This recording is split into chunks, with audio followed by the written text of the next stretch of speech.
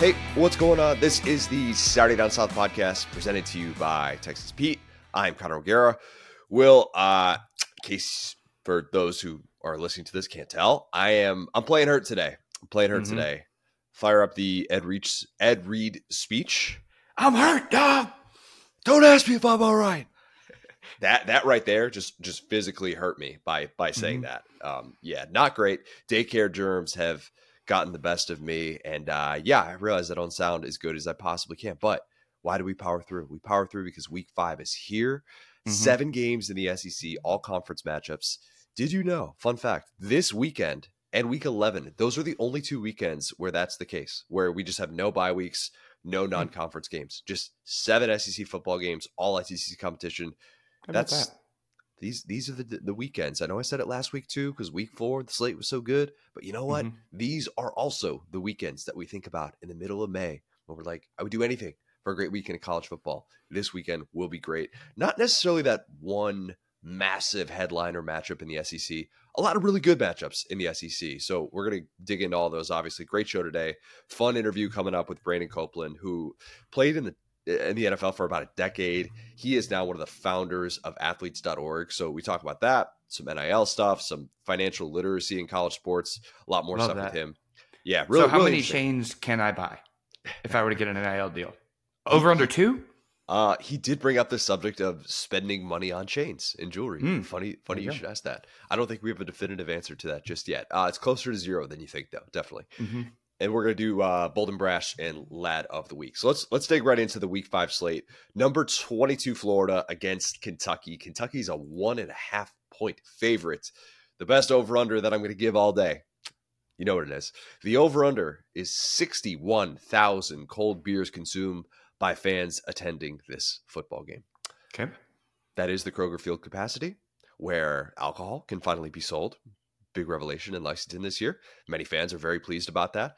I realize the average of 1 beer per person doesn't really sound like a lot, but then when you factor in the under 21 crowd and that this is a noon kick, it makes sense.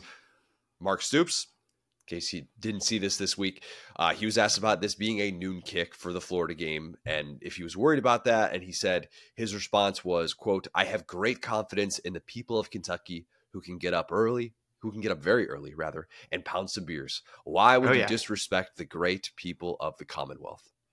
Big Blue Nation, man. They're a real thing. They're a force.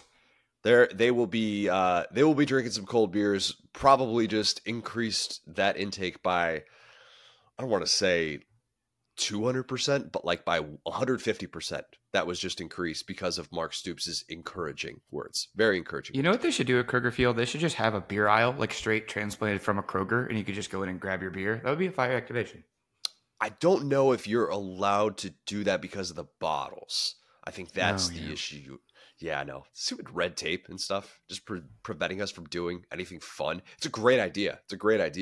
But I think that would be probably shut down with something related to the bottles. That's what it always seems to come back to. But yeah, it's weird that this game is not at night. 2020 wasn't at night, but 2020 just everything felt weird, so I don't really think that counts.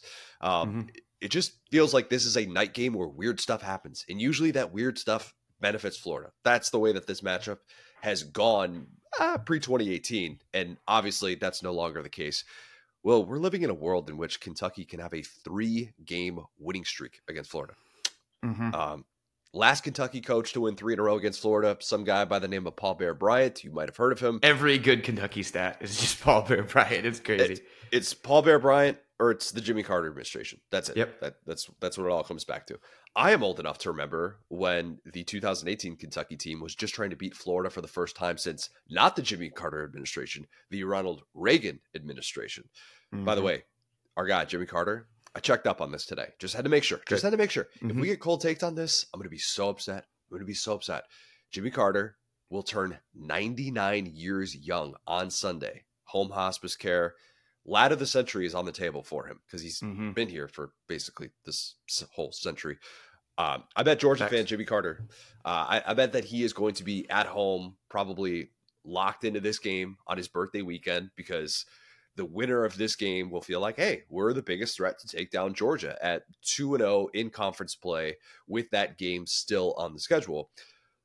I'm not as sold as Jimmy Carter might be on that. And by the way, those were my words, not his. I think both of these teams, while they might feel good after a win, I think they have some obvious flaws that could surface even in a winning effort in this game. Kentucky's flaw: the offense, choppier than what the raw number would probably suggest.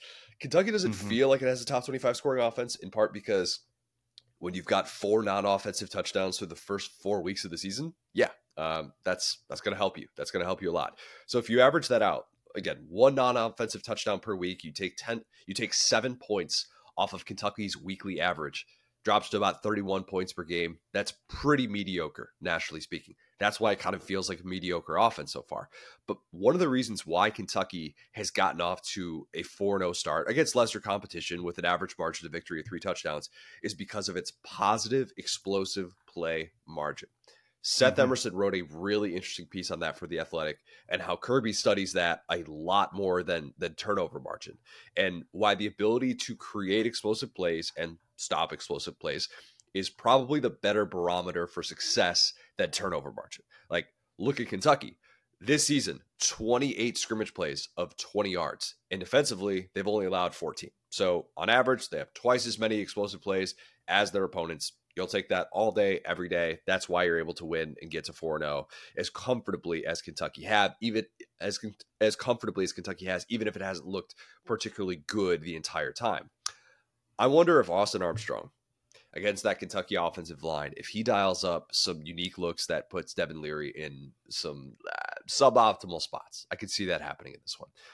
Florida had that awful start against Utah on the opening drive, right? Like where they just come out and Utah's like bang, just like that, 75-yard touchdown, whatever it was. But Florida's only allowed 10 scrimmage plays of 20 yards this season. That's really good. Really, really good. The question I have is whether Florida can get those explosive plays on offense. Only 10 plays of 20 yards this season. That's number 92 in FBS. They don't have that positive margin with explosive play rate. I would assume that we're going to see a lot of Kentucky breakout star Maxwell Harrison lined up across from Ricky Pearsall. So this could be an instance where you need Graham Mertz to find other options to win this game. And if I'm a Florida fan, I don't feel great about that. I really don't. Even though we like the running game with Etienne, with when Johnson. They're using the correct running back. This has got to be a bit. Dude, the Florida running backs have got to be a bit. I'm convinced. Every game, I'm just like, could y'all just give the ball to the good guy, please?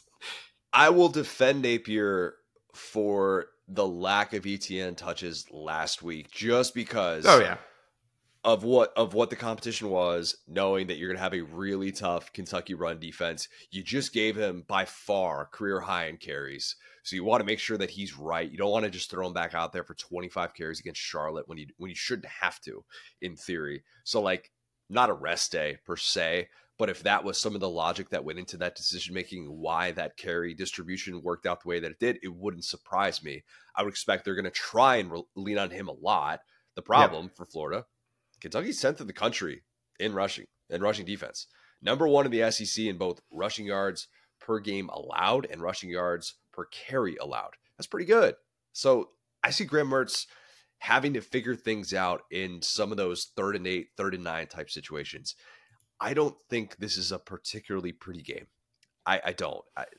I don't think we leave this game thinking, wow, the team who wins this, watch out, Georgia. Watch out, Jimmy Carter. You're going to be in trouble. I think it's – sorry, we just can't stop bringing up Jimmy Carter. He's the best.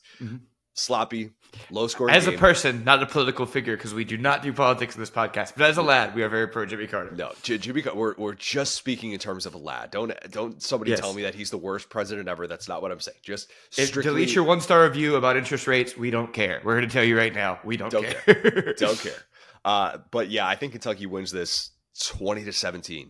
Really low scoring. Maybe the only thing sloppier than this game is Kentucky fans getting after it for a noon kick against Florida.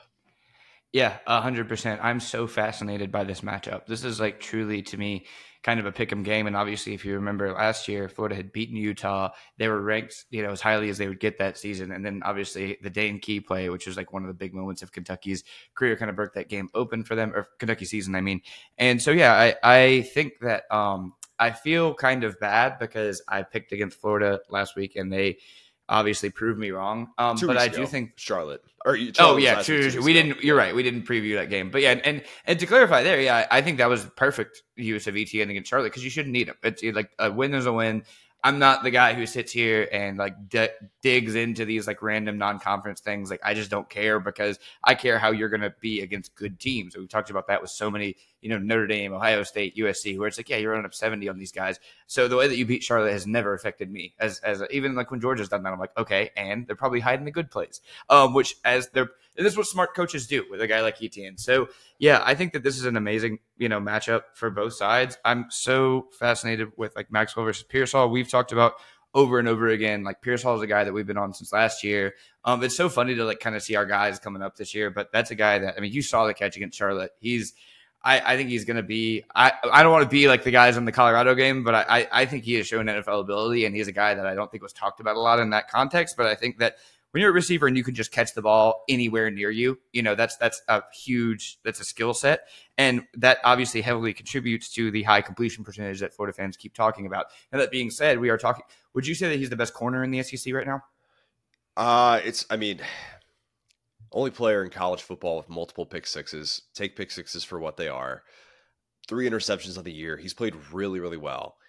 Mm-hmm. He hasn't played against a guy as good as Pearsall. That's for darn sure. And look, I respect the Vandy receivers. I've talked up Jaden McGowan. I've talked up Will Shepherd. I've given those guys their praise.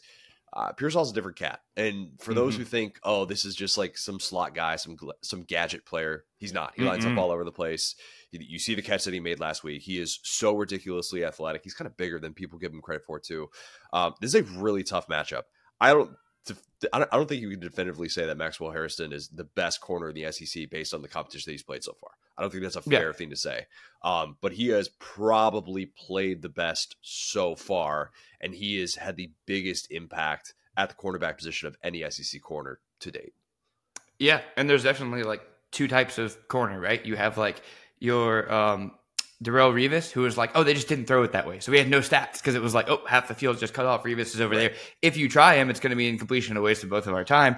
And then you have like the old school Deion Sanders, which is like, please throw to me. I'm going to give this guy such a cushion, and I'm just going to take off and pick it off. And so, yeah, there's things to that. But to your point, sometimes you would rather have the shutdown guy against a guy like Pearsall who just eliminates him out of the game and makes you go to your second and third option because you can't always count on a pick six. So, yeah, not splitting hairs on that, but I think that, this is going to be that game for Maxwell Harrison to make a ton of money, against one of these like legit SEC receivers.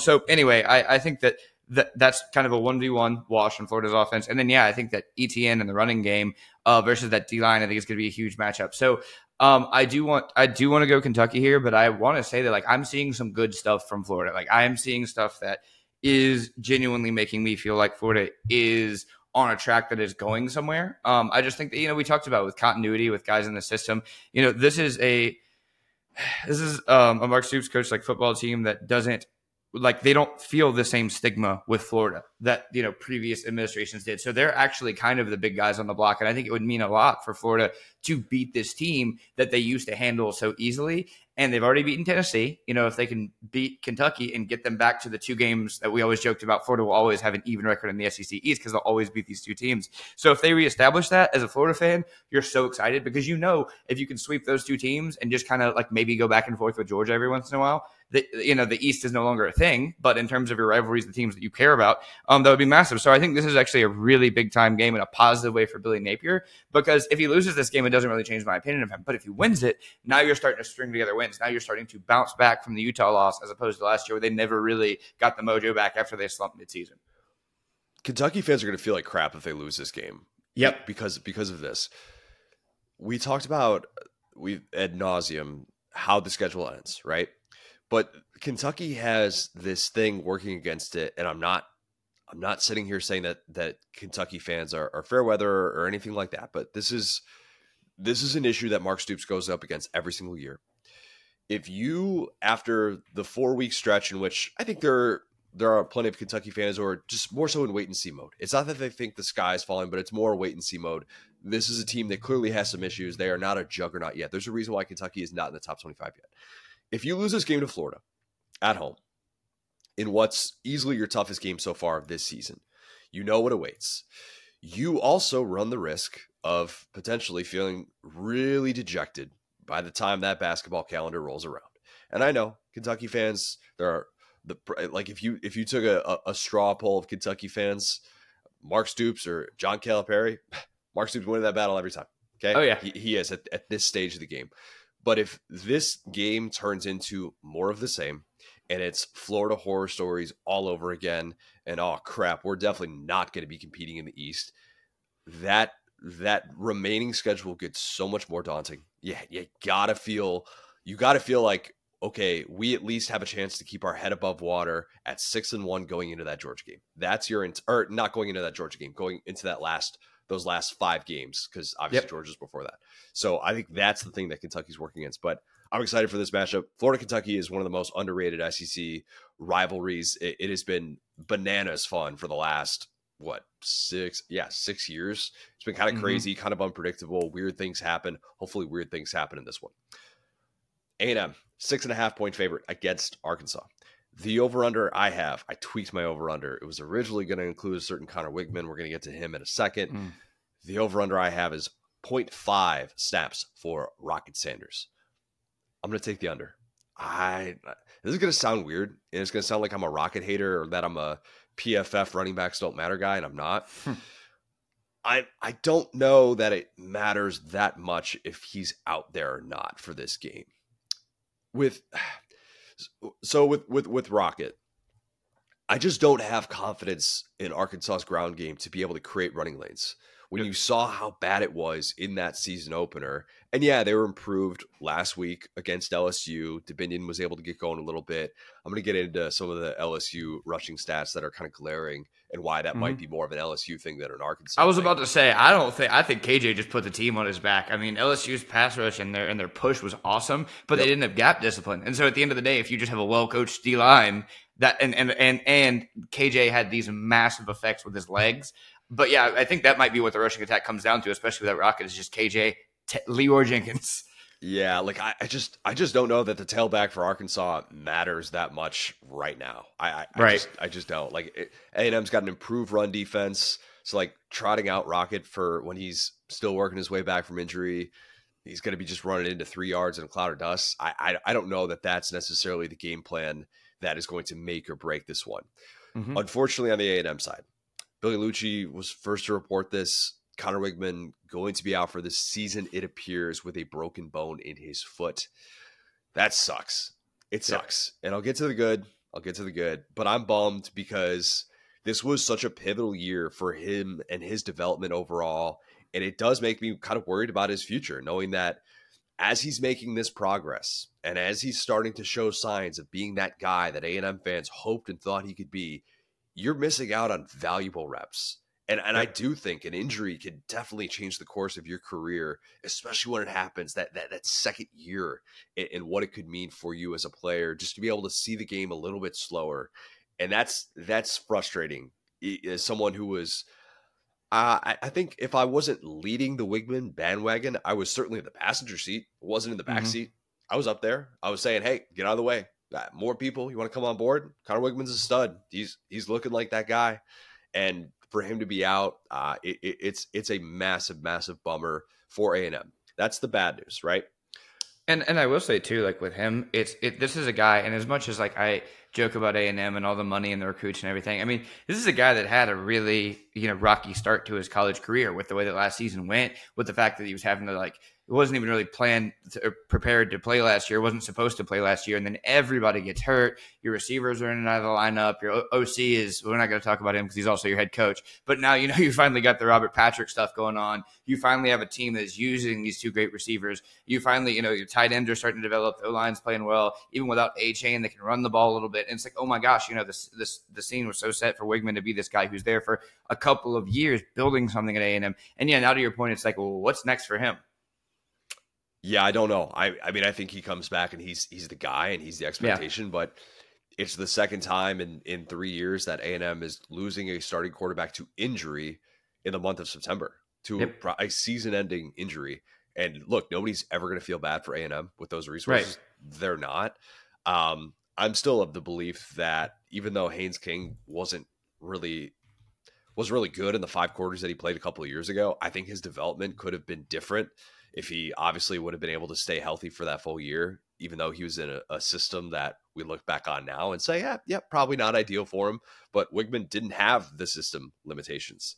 And you wonder kind of what his potential would have been this year, or at least I find myself wondering that. But the good news for A&M, might have the best backup quarterback situation in the SEC. Oh my gosh, now their backup's better than LSU's back. Look at this. Look, I'm not saying... Look at this. Here's what I mean by that. I looked at all the backup quarterbacks in the SEC today, and I thought to myself, okay, there are 4 quarterbacks in the SEC listed as QB2 right now who can say, yes, I've started multiple games in the SEC. I love Garrett Nussmeier. I love Garrett Nussmeier. I shouldn't say that it's automatically the best backup quarterback situation in the SEC. I should say it's the most comforting backup quarterback situation in the SEC. That's probably a better way to phrase it, because I think Nussmeier obviously has more upside. Like I don't really question that. And it's ironic because obviously Max Johnson used to be at LSU in a quarterback room with Garrett Nussmeier. But both of them committing the funniest turnovers you'd ever see. Yeah, they do. Different players for sure, but very funny turnover guys. And you look around the rest of the SEC and all these different programs who you might have excitement about your backup. If you're a Georgia fan, you're excited about Brock Vandegrift. Guy's got 13 career passes. If you're a Tennessee fan, you're excited about Nico Iamaleava. Guy's still waiting to make an impact. He's still a true freshman. Ty Simpson at Alabama. Okay, that second half against USF, not ideal. So like a lot of these teams, you look up and down. South Carolina, your backup is a starting wide receiver, so you can't get excited about him because you need to catch the ball. South Carolina fans are going to hate that you said that, because Lenora Sellers, they are very high on, even though like, okay, but still, that's another example. You might be high on a true freshman. Guys only played against FCS competitions. Like let's look at this objectively and say, okay, look at all these backup quarterback situations in the SEC right now. Mike Wright at Mississippi State, Robbie Ashford, you've got at Auburn. We're going to talk a little bit more about him in the Georgia. Spencer Sanders, I think, is probably right there. Yeah, Spencer Sanders, another guy. There's still the what if though of like, what if it just doesn't look good against SEC competition? Like what if it just doesn't? And Ken Seals at Vandy, that's the other guy who has multiple starts. Backup quarterback situations in college football are bad. They just are. Max Johnson, we know who Max Johnson is at this stage of his career. There are not a whole lot of guys that you could be like, oh yeah, 25-6 TD to INT ratio against SEC competition, 42-7, I think, career TD to INT ratio with over 4,000 passing yards at this level. A guy who has seen this division, who has faced the speed of the SEC West, where you could just turn to that guy and you could just turn to him and say, hey, keep this offense afloat. That's I think the reassuring thing for A&M, despite the fact that this is obviously a really significant injury. I also had this thought, and it excited me a little bit. What if, because we know Max Johnson, the knock against him kind of locks in on that one guy. Kayshon Boutte was that guy for him at LSU.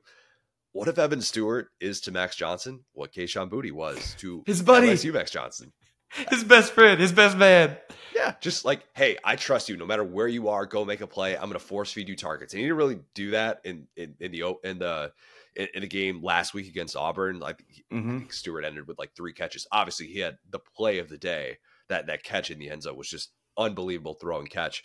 But I just kind of wonder, what exactly this offense is going to look like. And if it is going to take a significant step back, I don't think it will because of the scheme. I think it should be all right because of the scheme, because of the weapons. I wonder too if, Max Johnson looks at what his former team, LSU, did to that Arkansas secondary.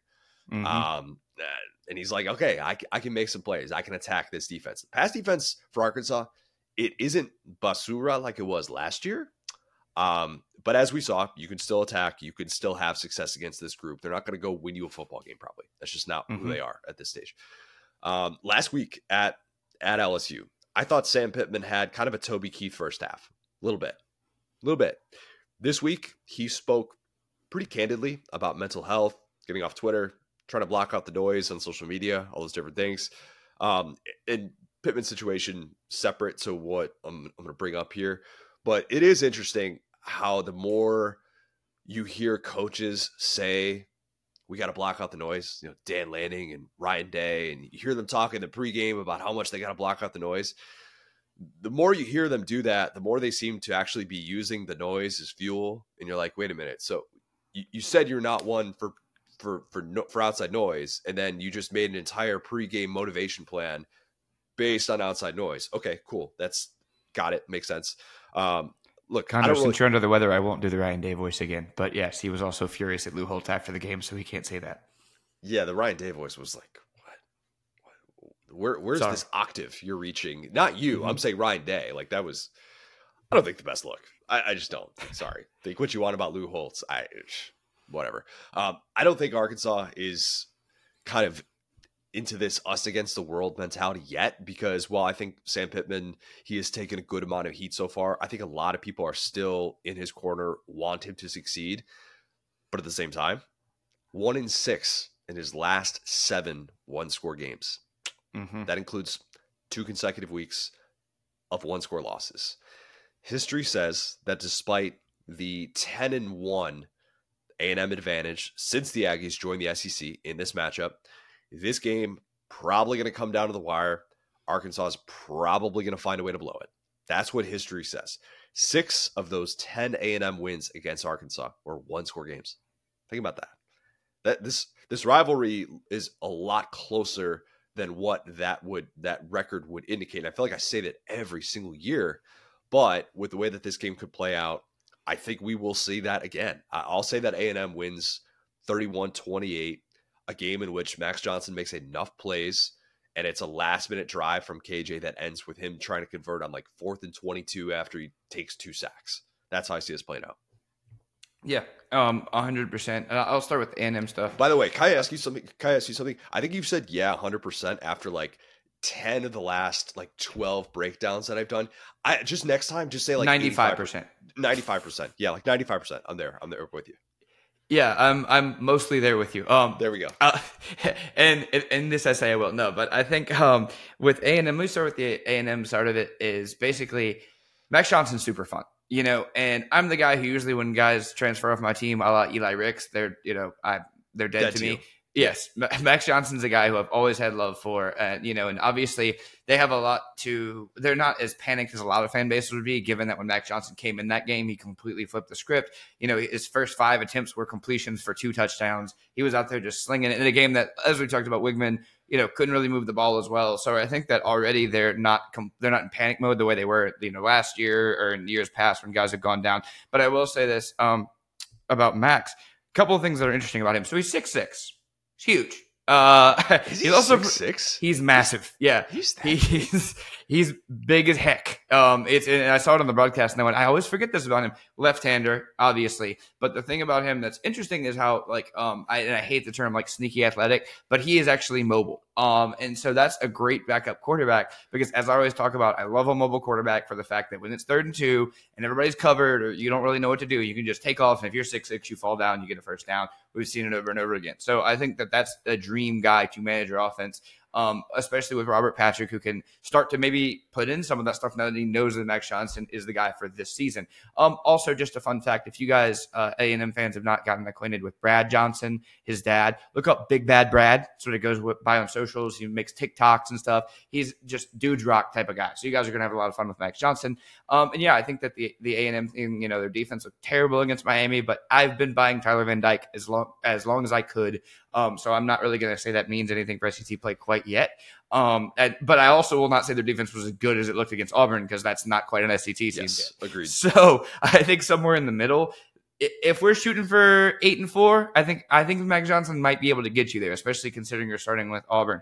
Now, that being said, unfortunately for Sam Pittman, I'm right there with you. And I'll be clear, if they got the ball back at the end of that game, they would have scored and won. So I think despite Brian Kelly with this very weird panic timeout management at the end of that game, I do think that the boys are playing hard for Sam Pittman despite all the issues. But to your point, when all these losses start racking up, that becomes harder and harder. And I do think that A&M, with all the talent, with all the receivers, they have the ability to exploit Arkansas's 2 biggest weaknesses, which are O-line play and DB play, like we saw it last game. And maybe there's some other stuff in there, but DB play, I think when you give up 300 to 2 different receivers, probably have some DB play issues as great as those guys are.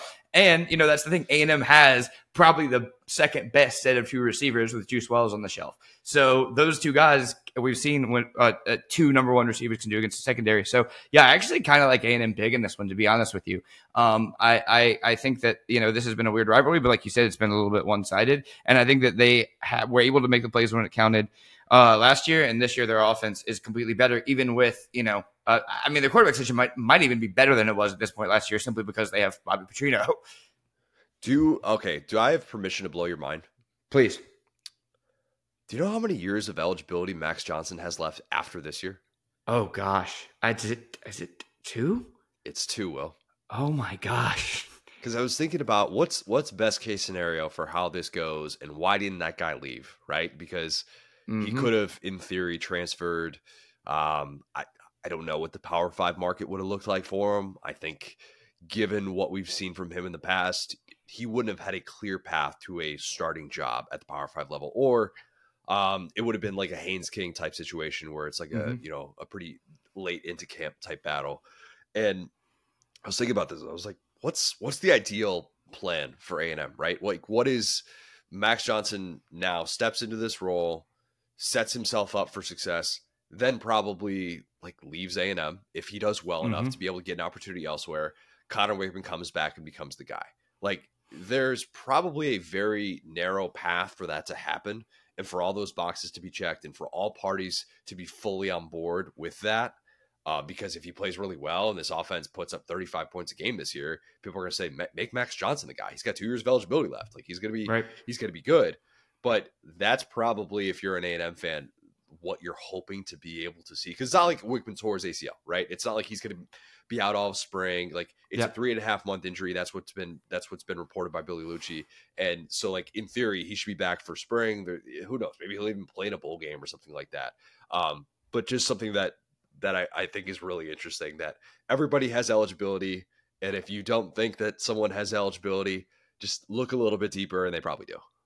Multiple years of eligibility. All right. Georgia, 14.5 point favorite against Auburn. The over-under I think the under is going to hit on this. 10 Peyton Thorne pass attempts. Watch out. They're getting spicy out there with 10 attempts. It might be Robbie Ashford time on the Plains. Come on now. It might be. Or at least it might be for this game. It could be. Why do I say that? Because the fact that the forward pass, I think, reverted back, I don't want to say 10 years, 20 years. It reverted back a century with what Auburn did last weekend at Kyle Field. That was Peyton Thorne's SEC debut. Okay. Hugh Freeze is at a crossroads right now, and he knows it. If you've read the comments this week, he very much sounds like a guy that is debating the 2 directions that he can go, right? Because he wants to run this RPO-based offense that actually has the R and actually has the P. That's the goal. If you're not doing those things, the hell are you doing running Hugh Freeze's offense?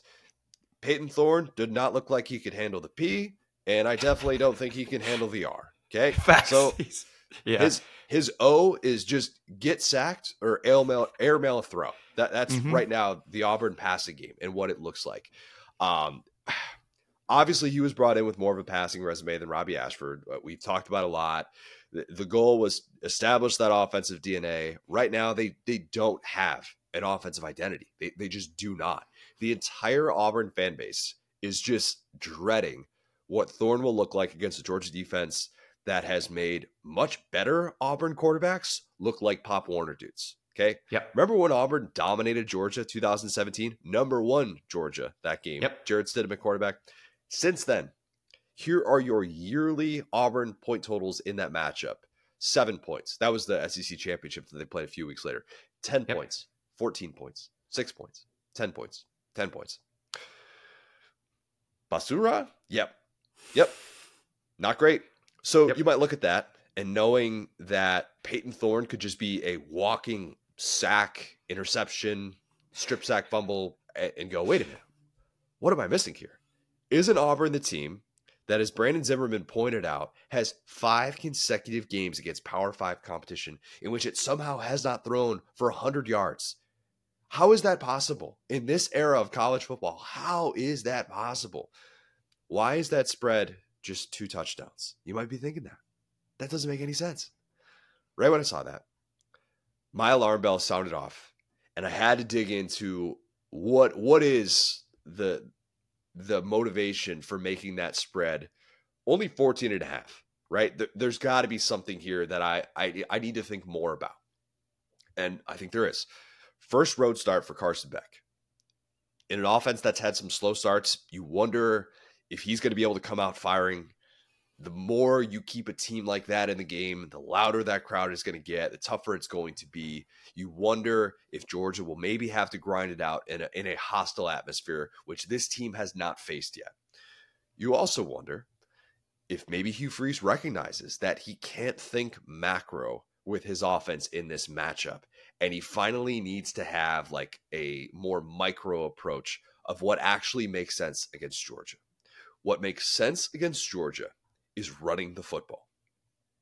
I don't know that I have said that exact sentence in the 7 seasons doing the Saturday Down South podcast. What makes sense against Georgia is running the football. Those words are foreign. I feel like I'm stumbling over them, just getting them out. By the way, shout out to OG listeners who were listening to John Christ and myself doing this back in 2017. Yep. But here's what I mean. Georgia's only 46 in the country in yards per rush allowed. The competition had been great, Will. They let UT Martin roll into Athens and run for 4.6 yards per carry. There is a world in which Peyton Thorne starts, sucks, and after the first quarter in a 3-0 game, Hugh Freeze goes, Robbie, you're in. Make it happen. Don't need you to throw the football 20 times a game. Be Robbie Ashford.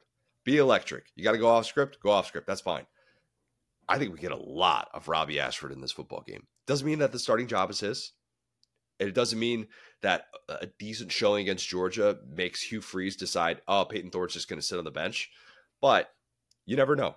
Peyton Thorne's been benched 3 times in the last season and a half, whatever you want to call this. He can handle getting benched. He's had to bounce back from that before. I'm listening to Vegas on this one. I am. And that's not where I expected to go when I first saw that line. But the more I thought about it, I'm like, you know what? I think this could be a 21-10 type game that Georgia wins, but maybe kind of struggles to distance itself from Auburn.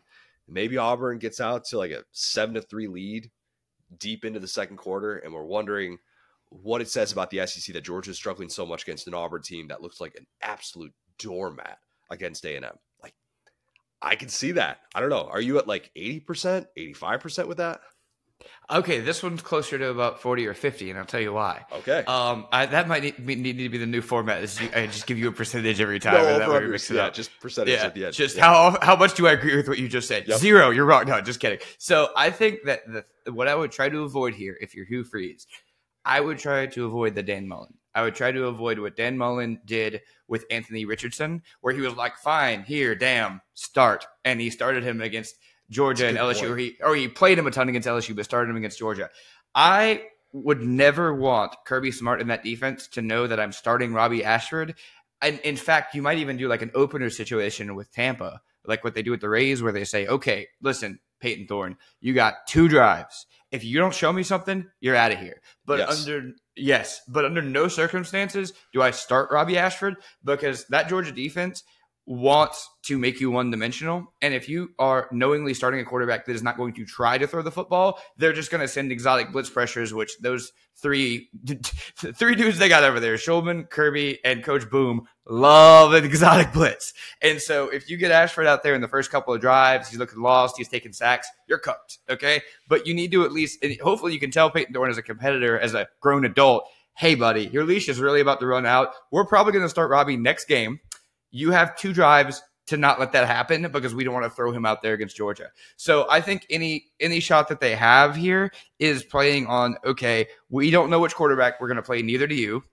Ooh, the classic, coaches. But in this case, it really does matter, because I really think you defend a guy. And we saw that with Anthony Richardson. You defend that type of quarterback differently. And I know he doesn't exactly have the arm talent of Anthony Richardson, but as far as a runner, they do similar things. And so point being, I would really just make this your QB, battle and say, hey, Georgia's who we're looking at. Let's see which one of you plays better against Georgia. You're both going to see the field. So that's my thing. I think that it's interesting, when you think about a Carson Beck, a guy who has not struggled like thorn, but, struggled more than we anticipated. If Auburn has that Hugh Freeze, a little bit of oomph to them, and they can get out and score on a couple of those first two possessions, maybe get up 7-10-0 the way that South Carolina did, and start, the special teams are a really big issue for Georgia. I just want to say this really quickly because we haven't even talked about them since that one game.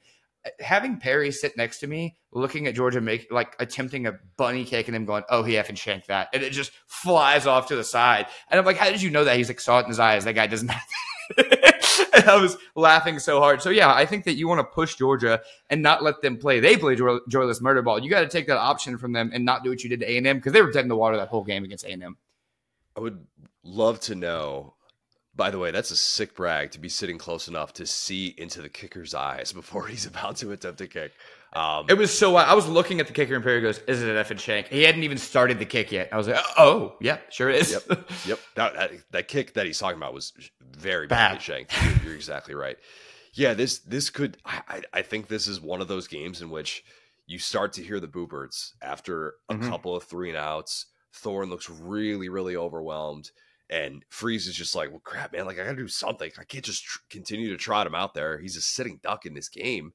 Yep. And even if Robbie Ashford makes you less predictable, I'd rather be less predictable and have an actual strength, which I think he would be able to give you in this football game.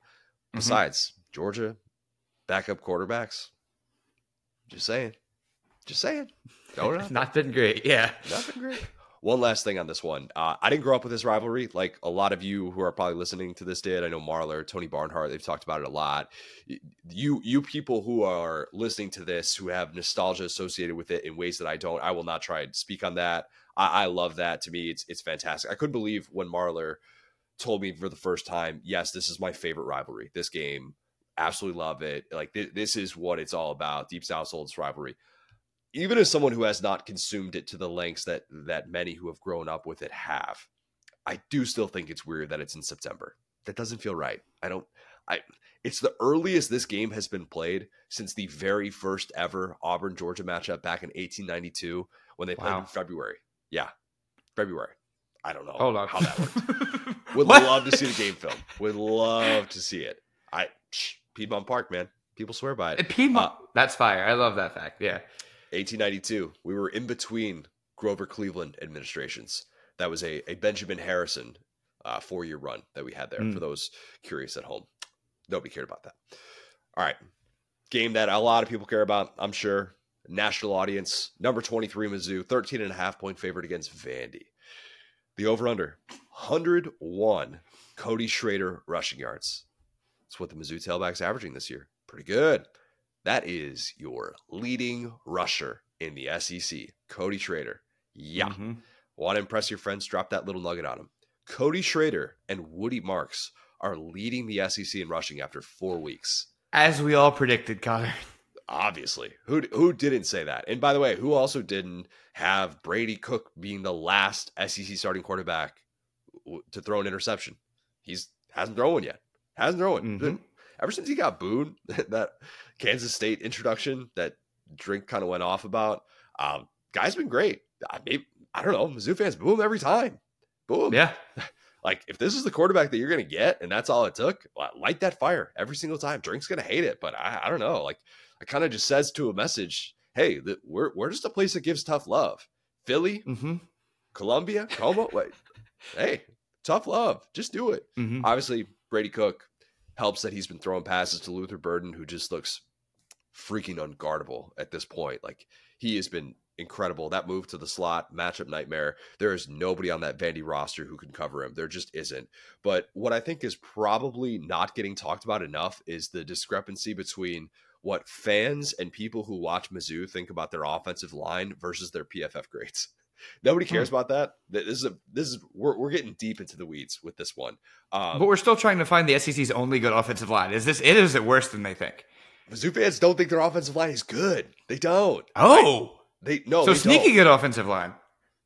I don't know that it means it's sneaky good. I think it just means the PFF grades are really good. Think about this. But everybody's so bad that being mid is like top in Alabama can't block anybody right now. Yeah, maybe Mizzou fans just need to watch other SEC offensive lines, and they'll be like, hey, you know what? Watch the Vandy offensive line this weekend. That might cure all this. But think about this. They have the two highest graded tackles in the SEC, all bang the drum team member, Javon Foster, highest graded tackle in America, according to PFF. Also has the number 3 and number 10 guards in the SEC and the highest graded center in FBS. Yeah, that's by the PFF metrics. This is a good offensive line. By people who have eyeballs, they say, I think they got some issues. I think they might struggle a little bit. But anyway, nobody's really going to care about that. I think Mizzou, but with the biggest win too, because I think we pretty much agreed. Well, I mean, maybe Bama being Ole Miss, but in terms of like what it says about your program, them being Kansas State is a real good team. They won the Big 12 last year, so it's not like they're playing cupcakes and pushing them around. Non-conference win, biggest non-conference win. I think. Yeah. Okay. I would easy. leave Fair. it at that. Yeah. Tougher when you get into SEC play and you kind of look at some of those matchups, because I agree. I think Bama beating Ole Miss is still a little bit more impressive with how good Ole Miss looks. But yeah, I mean, there's something to be said for it. The improvement has been there so far. If they win this game, if Mizzou pulls off a victory against Vandy as a 2-touchdown favorite, it would be the program's first win as an AP ranked foe against Power 5 competition since 2014. I was about to say the Obama administration, probably Gary Pinkel or early Barry Odom. No, that's Gary Pinkel. That we're right in the heart of it. Pinkel was through 2015, right? Through 2015, yeah. So, yeah, big one on the line for Mizzou. 5-0. 5-0 is nothing to scoff at. Okay, if you can get to 5-0, you beat a couple of Power 5 teams, you should be feeling pretty good about yourself. Are you at like 35% in agreement, or are we at like 95? I think this is like 60, okay? So what I would say is it would be the most Mizzou thing ever to just come out and flatten this one. Yep. It would be the most Mizzou thing. And in fact, they did that in this very game last year, didn't they, Connor? This is in Nashville? They won this. They won this game, though. They won this game. They didn't lose. They won it. They didn't lose it. They had some tough moments in this one. Yeah. This game is in Nashville, yes. Yeah. Okay. So that's interesting. So yeah, I feel like, as we've talked about, Vandy has the ability. Now they haven't exactly shown it this year, but they have the ability to come out and like shock some people. I don't think Mizzou will win this game or will lose this game necessarily, but I do think maybe we see a couple of things from Vandy. Maybe Mizzou. I mean, we've just talked about it's their first ranked win as a ranked team since, dang near a decade ago. So I think that this could be the game where they come out really rusty, and Vandy, who has had an extra game to prepare, maybe makes this one a little bit tough. But yeah, I think Mizzou probably pulls this one out in the end. Yeah, want to be clear. First win as a ranked team against Power 5 competition since 2014. Wow. That's what's on the line. So they haven't gotten there yet. They need to win this game in order to clinch that. Like beating Memphis technically doesn't count in that stat, but yeah, pretty crazy to think about. And they have laid some eggs in those spots. Okay, probably the game of the week. I'm going to call it game of the week in the SEC. A game that I've been excited about ever since the preseason when I predicted Ole Miss to beat LSU. Number 13 LSU, 2.5-point favorite on the road against number 20 Ole Miss. The over/under 234 combined receiving yards for Malik Neighbors and Brian Thomas. Whew. That's what they're averaging so far, Will. Mm-hmm. I was actually amazed that it's not number one in the country. The Washington duo. Those guys are nasty too. Throw the ball a little bit more, but still that duo has been incredibly good. Outside of probably the one play a piece that they had in that Florida State game, because it was the border. I think it was I guess you would call it a drop. I wasn't sure if that ball was tipped on the sideline with Brian Thomas, and then when Malik Neighbors fell down and that pick to start the fourth quarter. Like outside of that, LSU fans, this is what you hoped and dreamed it would be. This is it right now. Like I love the usage of these guys. You think, okay, Brian Thomas, big physical receiver, he makes all these plays on the outside, right? Like that guy's actually averaging 7.3 slot snaps per game. And Malik Neighbors, one of the reasons I love watching this guy is because you never know where he's going to be. 20.5 slot snaps per game. Mike Denbrock's done a really nice job of kind of mixing things up. And once you might feel like you have things figured out, you actually don't. And it's significant because they're really tough to shadow with what teams typically like to do with their corners. And it gives them a lot of opportunities to be able to see those mismatches. Jaden Daniels can look at the line of scrimmage and be like, I know I'm about to get Malik Neighbors on a linebacker or something like that. I'm going to take advantage of that every single time. And with the pre-snap window dressing that they do, obviously it's given him a lot of those opportunities. Jaden's been very, very locked in. even if Ole Miss wanted to have like DeAndre Prince, who's been really good so far this year, even if they wanted to have him shadow Neighbors, there's still probably a really good chance that he's going to get opportunities in one-on-one coverage, or you're leaving Brian Thomas on a number 2 corner. And so far, like, I'll take those chances every single time. Give me Brian Thomas. He's going to win that battle. Ole Miss has not allowed anyone to hit 100 receiving yards in a game yet. It's pretty good. It's pretty good. Then you look at the receivers that they faced, and you're like, oh, is Jermaine Burton the best receiver that they faced so far? By the way, shout out to all the media members who insisted on putting Jermaine Burton as an all-SEC guy in the preseason. He currently has 8 catches and ranks outside the top 20 in the SEC in receiving. Hate to say we told you so. You just got to trust that Bama passing offense no matter what sometimes, man. When a guy can't get open with Bryce Young, of course he's going to do better with Jalen Milroe. Obviously. Just never understand that. Like, why people continue to overrate that guy. I'm going to give Jackson Dart the benefit of the doubt for one thing, but not for another. Okay. He gets the benefit of the doubt for having just a revolving door at the pass catcher position so far. Multiple outlets reported that his former USC teammate, Michael Trigg, who followed him over to Ole Miss, he was the hero of that Tulane game. He is no longer with the team. Looks like he's taking advantage of the four game redshirt rule. Caden Prescorn, who came over from Memphis, he finally played in his first game against Bama. He's now going to be in a more prominent role. He's going to be playing a lot of snaps for them. Trey Harris got off to that unbelievable start, sets the Ole Miss record for receiving touchdowns in a game in his debut after coming over from Louisiana Tech.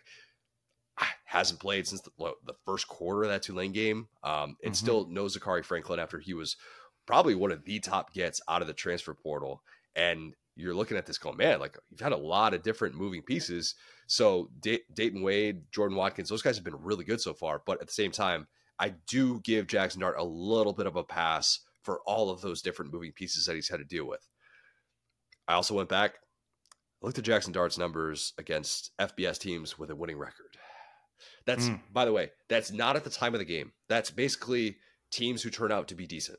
That's what I think is more interesting than whether or not, like random Georgia Tech is 1-0 at the time of a matchup. Like, I don't care about that. That doesn't matter to me. Yeah, that's smart. I think way more people should do that, because a lot of these like wins that they'll throw up on the end of the screen, it's like, dude, that team finished 5-7. It's like Miami beating A&M last year. If they, you know what I'm saying? Like, okay, congrats. Like, we beat a top 15 team. Did you though?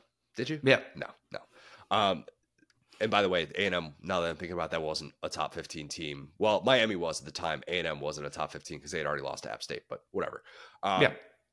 So this year, if you're just looking at FBS teams with a winning record that Ole Miss has faced, that's Tulane, that's Bama. 133 quarterback rating, slight bump from his 126 mark last year in those games. 2-2 TD9T ratio, 1.8 yards per carry, and he had the one score with his legs. And I praise his Tulane performance. I thought he was good. But that still just is in the back of my mind with him. You're like, dude, you can't run through Dallas Turner. You just can't. Like, these guys are bigger and stronger and faster than you. Like, that's just not how you need to operate. They're going to take you down. You're not going to run through them. Ole Miss fans, if your boy comes out with a dud in this one, you're going to look back on this right now, and you're going to say, Connor might have been right about that. There might be something to that. There's a reason why we weren't willing to say this guy's going to be year 2 Matt Corral in the system. But I have some Ole Miss optimism, and here's why. And you're going to push back. We're going to be at like 7% agreement on this one. I think we will be. LSU has struggled against quarterbacks who can shift the pocket and buy time. 100%. That's okay. 100%. We're good. Jackson Dart, we know he can do that. LSU's run defense, number 98 in FBS with 4.4 yards per run allowed. Here's the more interesting number as it relates to this game and why I think it's very, very important on both sides of the ball. LSU is dead last among Power 5 teams with 5.7 yards per rush allowed in the first half. Okay? So teams are pretty much saying, yeah, your defensive line, we think we can go at them. I think Quinshon Judkins, who has been dealing with a rib injury, maybe a sophomore slump, maybe he's pressing a little bit, maybe the offensive line's regressed, maybe it's just a mix of all those things, whatever it is. I think he just needs to see that one hole open up, and he's a different guy. I just have this feeling that he can be that guy, or maybe not so much a different guy, but just the one that torched the SEC a year ago and was really, really good, probably with the exception of the second half of this football game.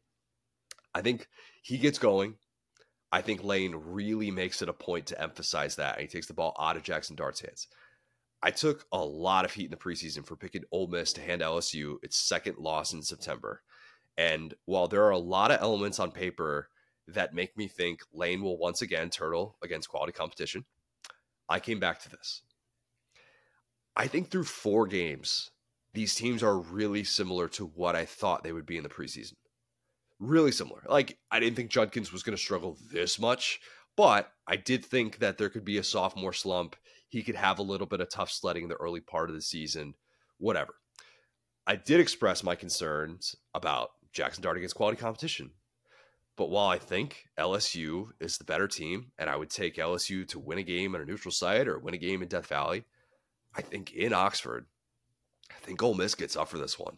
I do. Mm-hmm. I think Ole Miss wins the Ed Ogeron Bowl. I think Lane earns his first signature victory to date. It's like a 34-31 type game, which that would actually mean the under would hit because I think the over-under on this one is 64 or is 67.5.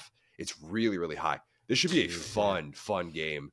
And I'm prepared for whatever reason. I have just set myself up to say, once again, Lane can't beat quality competition. I just ignored everything I said last week. That's what I did. Yeah. No, and I think that I'll give you 60% of this one. Oh, I think that you're giving very fair criticisms of LSU and Ole Miss from what they've shown so far. The only thing I would push back on, I think LSU's D-line has been awesome. I think their linebackers have been a very big problem. Spade's going to be playing in this one. We still don't know about that. He was out with a hip flexor last week too. You worry about that? I don't know. Yeah, I mean, it's so funny because it's like the classic, like, we have these linebackers, but they're good, right? No. And it's like, yeah, like you have possibly the best linebacker, I mean, as a pass rusher in the country in Harold Perkins. You have Weeks, the freshman, who's been awesome. You have Spates, who's like this, former all Pac-12 guy who was the leader at Oregon State. And you just put them all out there and they're just bad. And then Andre Sam is a dude who has made so many good plays, and yet he has just as many lowlights where you're like, do you just not know how to tackle when you need to tackle? Like, if there's another guy holding the ball carrier up and you just knock the mess out of him and you strip the ball, you do all this stuff, you start celebrating, it's awesome. But if it's like a screen pass or it's something off to the side, you got to wrap a guy up. You can't do it. What's up? How much as an LSU fan do you miss BJ Ojulari? Oh man, I mean, there's so many guys that if I had like a celebrity shot, I would grab so many guys from either, honestly, last year's team, because even the linebacker leadership I feel like was even a little bit better. Yeah, I've been wondering about that with this team, like a guy who he knows what he's going to be doing in a given week. We've talked about that with Perkins, and while the pass rushing snaps have gone up, it's still like 16, 17 a game. That's what it's been the last 2 weeks, I think, when I checked the PFF numbers on that. But just a guy who every single time you're going to have to deal with. And there's a good chance that he is going to be disruptive in those spots. Like, I don't know that LSU has that guy yet. We haven't said Mason Smith's name as much as I thought we would in the first part of his return back to the lineup. So maybe, we knew it was going to be maybe a little bit of a slow start, but I just think they lack that glue in that defense. And it's why sometimes I think they can come apart in the wrong situation for them. Yeah, 100%. And sorry, I now you've keep me in on that. I always say that. I agree with you. The thing that's super interesting about this game for me as well is we don't even really know what either rushing attack is going to look like. Because on one side, we have Judkins, who was this awesome guy last year that if you had last year's Judkins, I would easily pick Ole Miss for this one. Yep. Because those linebackers being as scrambled as they are, to your point about Ojulari, you could get all the pass rush in the world that you want. But if the linebackers don't know what they're doing, it's just going to be a little bloop. Or one linebacker misses assignment on a blitz, and suddenly now you have a 1v1 where you could just put a guy in the dirt as a good running back like Judkins. But on the other side, I really think that Logan Diggs coming on is going to be massive for LSU. And I Agreed. was supposed to get this stat. That's why I was distracted saying 100%, but I just forgot. The vast majority of the games that Jaden Daniels has played for LSU, he has been the leading rusher.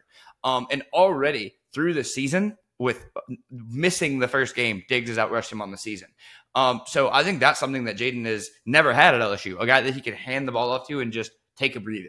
I think that was a lot of what happened with Jaden Daniels at the end of last year, and we saw it. We talk about this all the time with KJ, where you just take a certain amount of hits, you get a certain amount of carries, and you're just kind of like you can't quickly, make these reads and stuff in the way that they could. So I think that's going to be massive for them against an Ole Miss, both lines have not been awesome. So I say that to say this. I think this is going to be a super high-scoring game. I do not trust LSU's DBs as far as I can throw them. I think that their linebackers against this Jackson Dart, like RPO read option thing is going to be tough. But I look at what happened in last year's game where Ole Miss had no reason to lose that game. And I know it was at Tiger Stadium, but this is a Tiger Stadium that just gotten run through by Tennessee. That something happened in that game where Brian Kelly just looked Lane Kiffin in the eye and was just like, you're not built for this, buddy, in the same way that we saw Saban do last week. And going into that game, the stats made even less sense because LSU was at that point in the season the worst team and Ole Miss was a better team. And I know home and road matters in the SEC, but it's not like we're going to Bryant-Denny. It's not like we're going to Sanford. I think that Ole Miss is a fine college environment, but in the back of their heads, this has been a rivalry that LSU, when they've needed a game, has been able to get it. So, yeah, I think that Diggs is going to be a big difference maker. And to your point, I don't know if there's a DB tandem in America that can stop these two receivers playing the way that they are. And one final thing, and I think that you hit on this so perfectly. As an LSU fan, I've been trying to rank these two receivers historically. And, going all the way back to like Michael Clayton and those boys and like the receivers we've watched. And that right there is exactly the difference between these guys and the other guys. It was when we had Odell and Jarvis, they were running two routes out of the eye. And they were like slant routes, and it was like the easiest thing in the world to cover. And now it has me thinking, I wish that we had Mike Denbrock, as old as he is, level of innovation under Les Miles. Because you're right, every play, it's like Jaden looks up, looks for both of them, goes, who's about to cook? Oh, you, boom. Oh, you're on a linebacker, you're in the slot. Okay, boom, you, every single time. And so it is almost a one-read offense because one of those guys is winning their matchup every time. And they can, if you're forced to cover them for 7 seconds because Jaden has extended a play. Oh man, good luck. Forget about it. Like that's such a difficult matchup for a defense to handle. And I'm not going to fault teams that struggle to contain that, especially now that Jaden is looking like a guy who is recognizing the importance of that in the offense. And I'm glad you brought up the halftime point in this game because it's so easy to forget that Ole Miss was winning at halftime in Death Valley. Badly. Like felt hopeless. They're up 3 at half. Ole Miss was undefeated. Ole Miss was number 7 in the country last year, but it was still wait and see mode because obviously the competition wasn't very good in the first part of the season. LSU was the 2-loss team. LSU outscored them 28-0 in the second half of that game. Lane, to that point in his career at Ole Miss, was 20-0 with a halftime lead.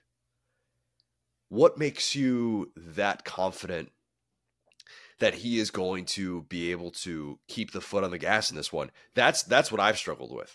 I'll be honest. Like that, there's obviously very much a path for an LSU victory. And I'm not saying like Ole Miss is going to win this convincingly, but is now maybe the right time to catch LSU? Is now maybe the time in which LSU is feeling like, all right, we're out of the woods, got over that tough start, and they come into this one not disciplined on defense and in a tough road atmosphere, an atmosphere that, let's be honest, like I'm not here to rank every SEC road atmosphere. You hit on this before. Is not going to be listed in the top 3. I think that's fair to say.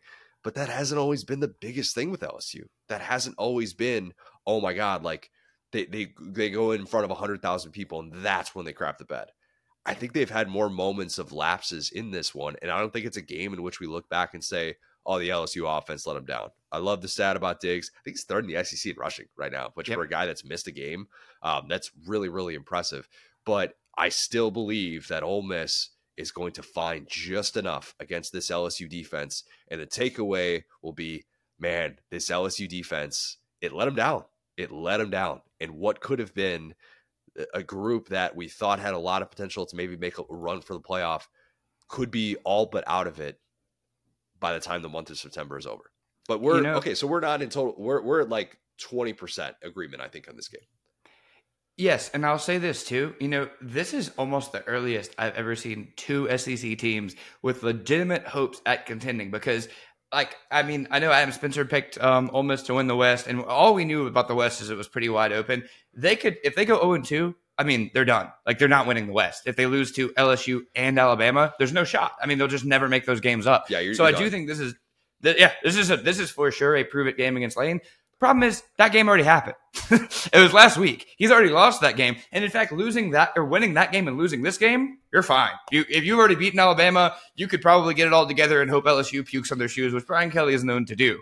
But at the end of the day, we got 2 games here. And funny enough, Tennessee is almost there because they play South Carolina. And we'll get to that a little bit later. But if you lose to South Carolina with the way that they've been playing, and you already have a loss to Florida, and you got Kentucky right there, undefeated, playing Florida this weekend. So I think we have like 2 coaches that are kind of like these offensive guys that have their backs against the wall. It's going to be interesting to see how they respond. And like I said, this is really a feel pick because last week I tried to go with the stats for Ole Miss and say that they're a better team than Alabama. None of that mattered. So I'm going to do the inverse this time and pick LSU because logically, yeah, Ole Miss should win, but who cares?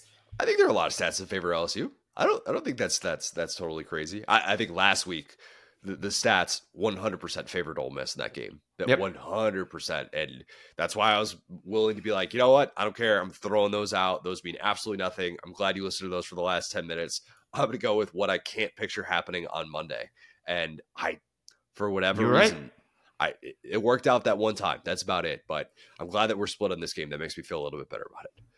South Carolina, number 21, Tennessee. Tennessee's a 12.5 point favorite for this game.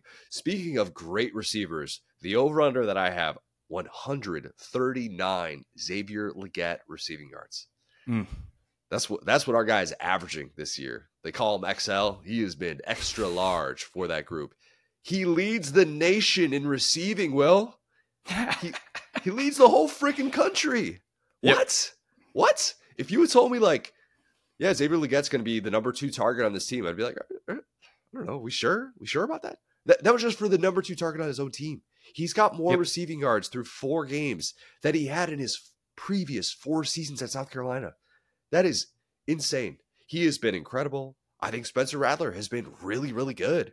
You and I got into a little bit of a back and forth because my guy, Brad Crawford, he went on Fine Bomb and he talked about Rattler being QB1 in the SEC so far. And you brought up a tweet showing Rattler's average depth of target ranks 121st in FBS. Mm-hmm. I don't think Rattler is QB1 in the SEC. I'd probably give that to Jaden right now. But here's where I'll push back on that. Okay. I think if the season ended today, I think Rattler would earn one of those 2 all-SEC quarterback spots.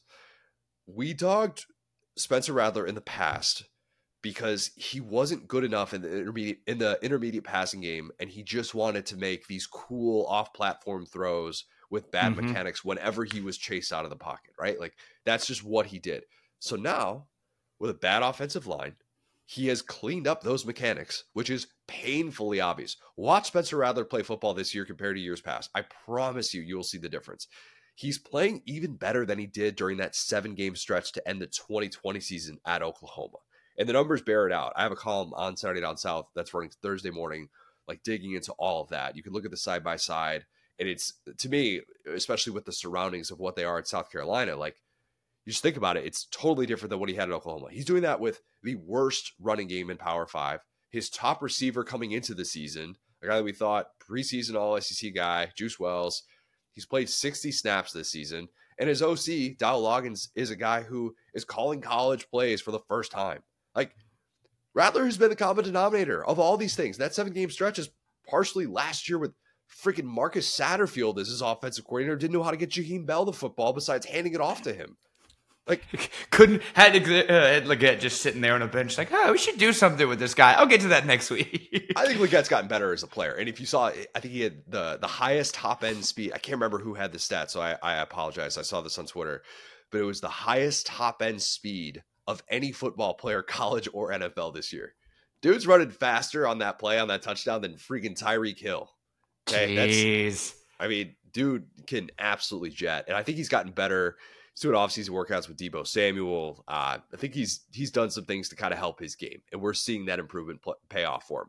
But I just think that Rattler, like, if you've watched him play and you're thinking to yourself, well, let me just default to average depth of target. To me, I don't think that's fair. I don't think that takes the full context into what he's being asked to do within that offense. And yes, while he's not necessarily out here slinging it the same way Michael Penix is, definitely not doing that. Very different offenses.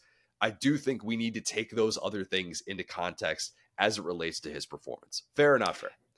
Oh, yeah.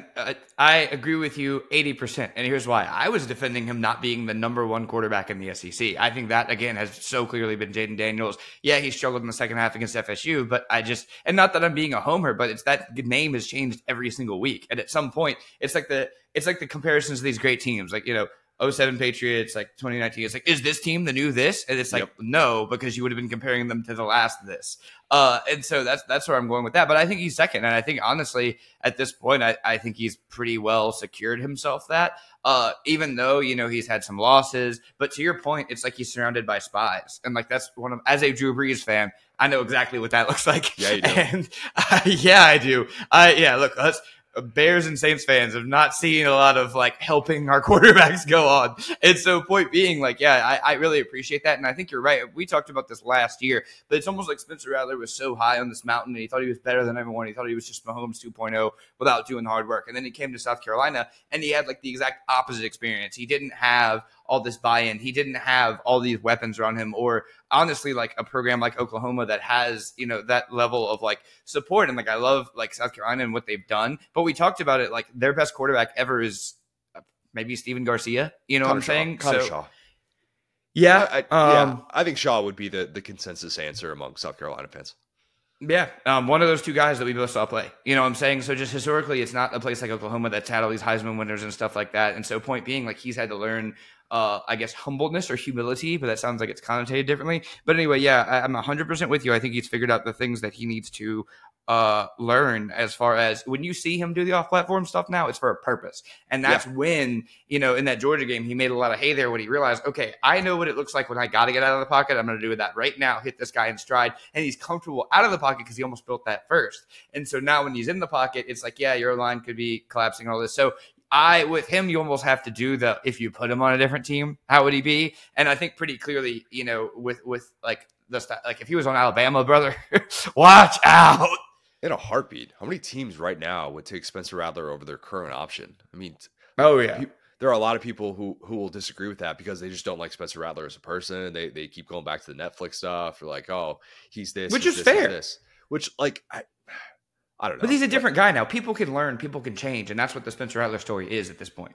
If I compare who I was at 17 to who I was at 22, I'd be like, all right, well, this is night and day, day.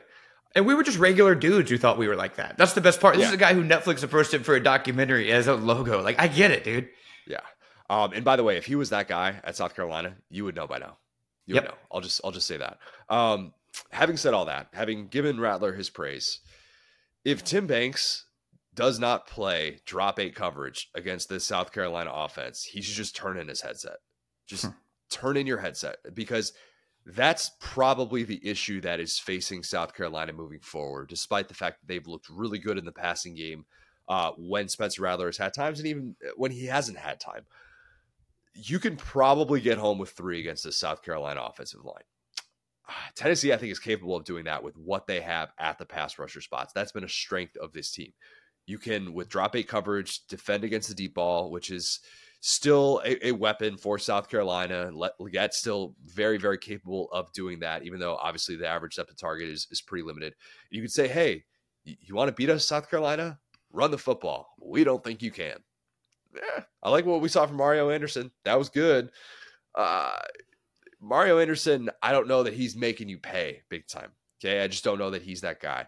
I think Tennessee makes that adjustment. And if you watch what they did last year where they're playing all that man coverage and it just didn't work out, Juice Wells was unguardable in that game. Obviously, they don't have Juice Wells, but you have to change your approach. You can't think that same approach is going to work against Spencer Rattler. I don't care that you're playing in a different venue. It needs to be an adjustment on the Tennessee side of the ball defensively. I don't think South Carolina gets off the field defensively not enough to be able to win this game. And by the way, that's a Tennessee offense that has lacked explosive plays in the passing game, but it's still been the SEC's best rushing attack by a mile if you look at those numbers. I really did debate sticking with my preseason pick and having South Carolina pull off another double-digit upset. They've done that 4 times in the Shane Beamer era, including obviously this game last year. But based on the struggles that I've seen so far from South Carolina in the trenches, I don't think Spencer Rattler can quite do enough to win this game. And so I also think Tennessee's been a lot better up front than I forecasted in the preseason. I'll admit, taking an L on that one. I think they rely on that defense to win this game. They lead the SEC in yards per play allowed, which is a really, really good sign moving forward for a group that needed to be more consistent. I will take Tennessee to win, but I'm going to take South Carolina to cover 28-21. Cincy also leading the SEC in sacks, believe it or not. Yeah, I'm kind of changing course on this one. As I owe you an apology, Tennessee defense. I was not familiar with your game. I watched you against Graham Mertz, and you look terrible. So I assume just in the first half, though, like if you actually look at the second half of what Tennessee was doing, I think that was more about penalties than the defense getting gashed left and right. Like they had a couple, they had a few bad moments early, but like. Who in college football hasn't had a bad half this year? I mean, think about that. Brother, my team has. Let me ask you this, though. Sell me on South Carolina's pass coverage before I totally abandon ship. I mean, are they a mess back there? Like, what have you seen so far? Not great. Not great. They've been so loaded at corner the last few years, and I think we forget how much they've had to replace, and they're relying on some younger guys there. I love even Worry. He's on the All Bang the Drum team. That's not his strength yet at this stage of his career. He's better coming downhill, lining up in the box, kind of being a little bit of an everyman for you. That's not necessarily what he does best. Will Rogers went off against this group. A Mississippi State offense that had no identity whatsoever went into Williams-Brice and said, we're just going to keep throwing the football. We don't care. We don't think you have the guys to stop it. And they were right. They were 100% right to adjust that approach, which was a total 180 from what we've seen so far from Kevin Barbay. So I can't give you any sort of confidence that South Carolina's secondary is going to be able to shut down Tennessee. I want so badly to pick this upset because this is such a Beamer upset right here. I mean, if you talk about, they're a team that's better at nothing. But QB play probably, which how far can that take you? We're seeing. But I think, this being the game that was just such a beatdown completely unexpectedly last year, there's just enough weird little things where I'm like, I think Tennessee might be able to actually handle this one. And I'm with you as far as like, I think Tennessee wins, but doesn't cover because I do think they struggle in this one. But South Carolina is just the more and more I look, the more flawed of a team they are. And it sucks because it's like we're now like again with Spencer Rattler used to be, oh, you're like the driver in this super fast car and we replace you with Caleb Williams to get better. Now it's like you're the car, brother. Everyone else is on your back, like luggage going to grandma's house. You're taking us as far as you can get. So I feel for the guy, and I think they have one of these upsets in them, but it just feels like they got to prove everything at once against a team like Tennessee, who probably like they're anti-Georgia in that Georgia will struggle out of the game and get better. Tennessee will score on you twice and then stop scoring. And for a team like South Carolina, that might not be good. I think they have one of those upsets in them. I don't know that they have with this team and how it has looked so far with the weaknesses that they have. I don't know that it happens on the road. That's a good point. The bigger issue. If this game were at Williams-Brice, I think we'd be having a different conversation. But yeah, I'd say we're in 75% agreement on this one. Yep. All right, Alabama, number 12 Alabama, still outside the top 10. 14.5 point favorite at Mississippi State. The over-under I have. Oh boy, I brought up this stat a lot this offseason, so apologies if you've heard me say this before, but the over-under I have is 0.5 Mississippi State passing touchdowns. We got to bring it up again. Mississippi State's last passing touchdown against Alabama, teams who play every single year, it came from Dak Prescott in 2014. Yeah. 480 minutes and 15 seconds of football between these two teams since that happened. 180 minutes of football with the master of the air raid offense. The guy who's like, yeah, I'm going to throw it 50 times a game. I don't care. Still, no passing touchdowns. Speaking of Mike Leach, he referenced very, very candidly every single time this game would roll around on the schedule, the fear that Mississippi State would play with against Alabama. Zach Arnett kind of brushed that off. What else are you supposed to say in that spot? Kind of get it. It's kind of hard to argue with. It really is. That might upset some Mississippi State fans. Are we wrong? 15 consecutive wins. Mississippi State has been held to 10 points or less. And get this, Will, 13 of those 15 matchups.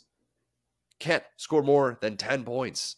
That is insane to think about with what offense has done, with the great offensive minds that they have had. A Dan Mullen, a Joe Moorhead. Conversation ends right there. No, I'm kidding. Also insane to think about. We talked about this the other day. how much Mississippi State has struggled against Power 5 passing attacks. The most disrespectful thing was seeing Jaden DeLora and that Arizona passing offense that threw 3 interceptions on their first 3 drives say, you know what? We think we can still beat you with a pass. They were right. 332 passing yards allowed per game against Power 5 competition, 9.6 yards per attempt in those instances they have allowed. That is worst among teams who have played 3 games against Power 5 competition. Bad, real bad. Basura, many would say. Mm-hmm. First road start for Jalen Milroe, but God, this is a juicy matchup for him. It really is. Yep. Mississippi State has had those 3 matchups against Power 5 teams. Each game, it has allowed a receiver to rack up 160 receiving yards. That's a lot. That's a dude going off. That's what that is. Yep. Bama does not have a guy who has hit 100 receiving yards in a game this year. Yikes. If you had told Bama fans in August, hey, through 4 games, get this, Jermaine Burton, Ja'Cory Brooks, Malik Benson, those guys are going to have a combined 12 catches for 226 yards, Bama fans would have either punched you in the face or projectile vomited. Yep. At this point, Bama will take anyone stepping up and looking the part for, even if it's just one game.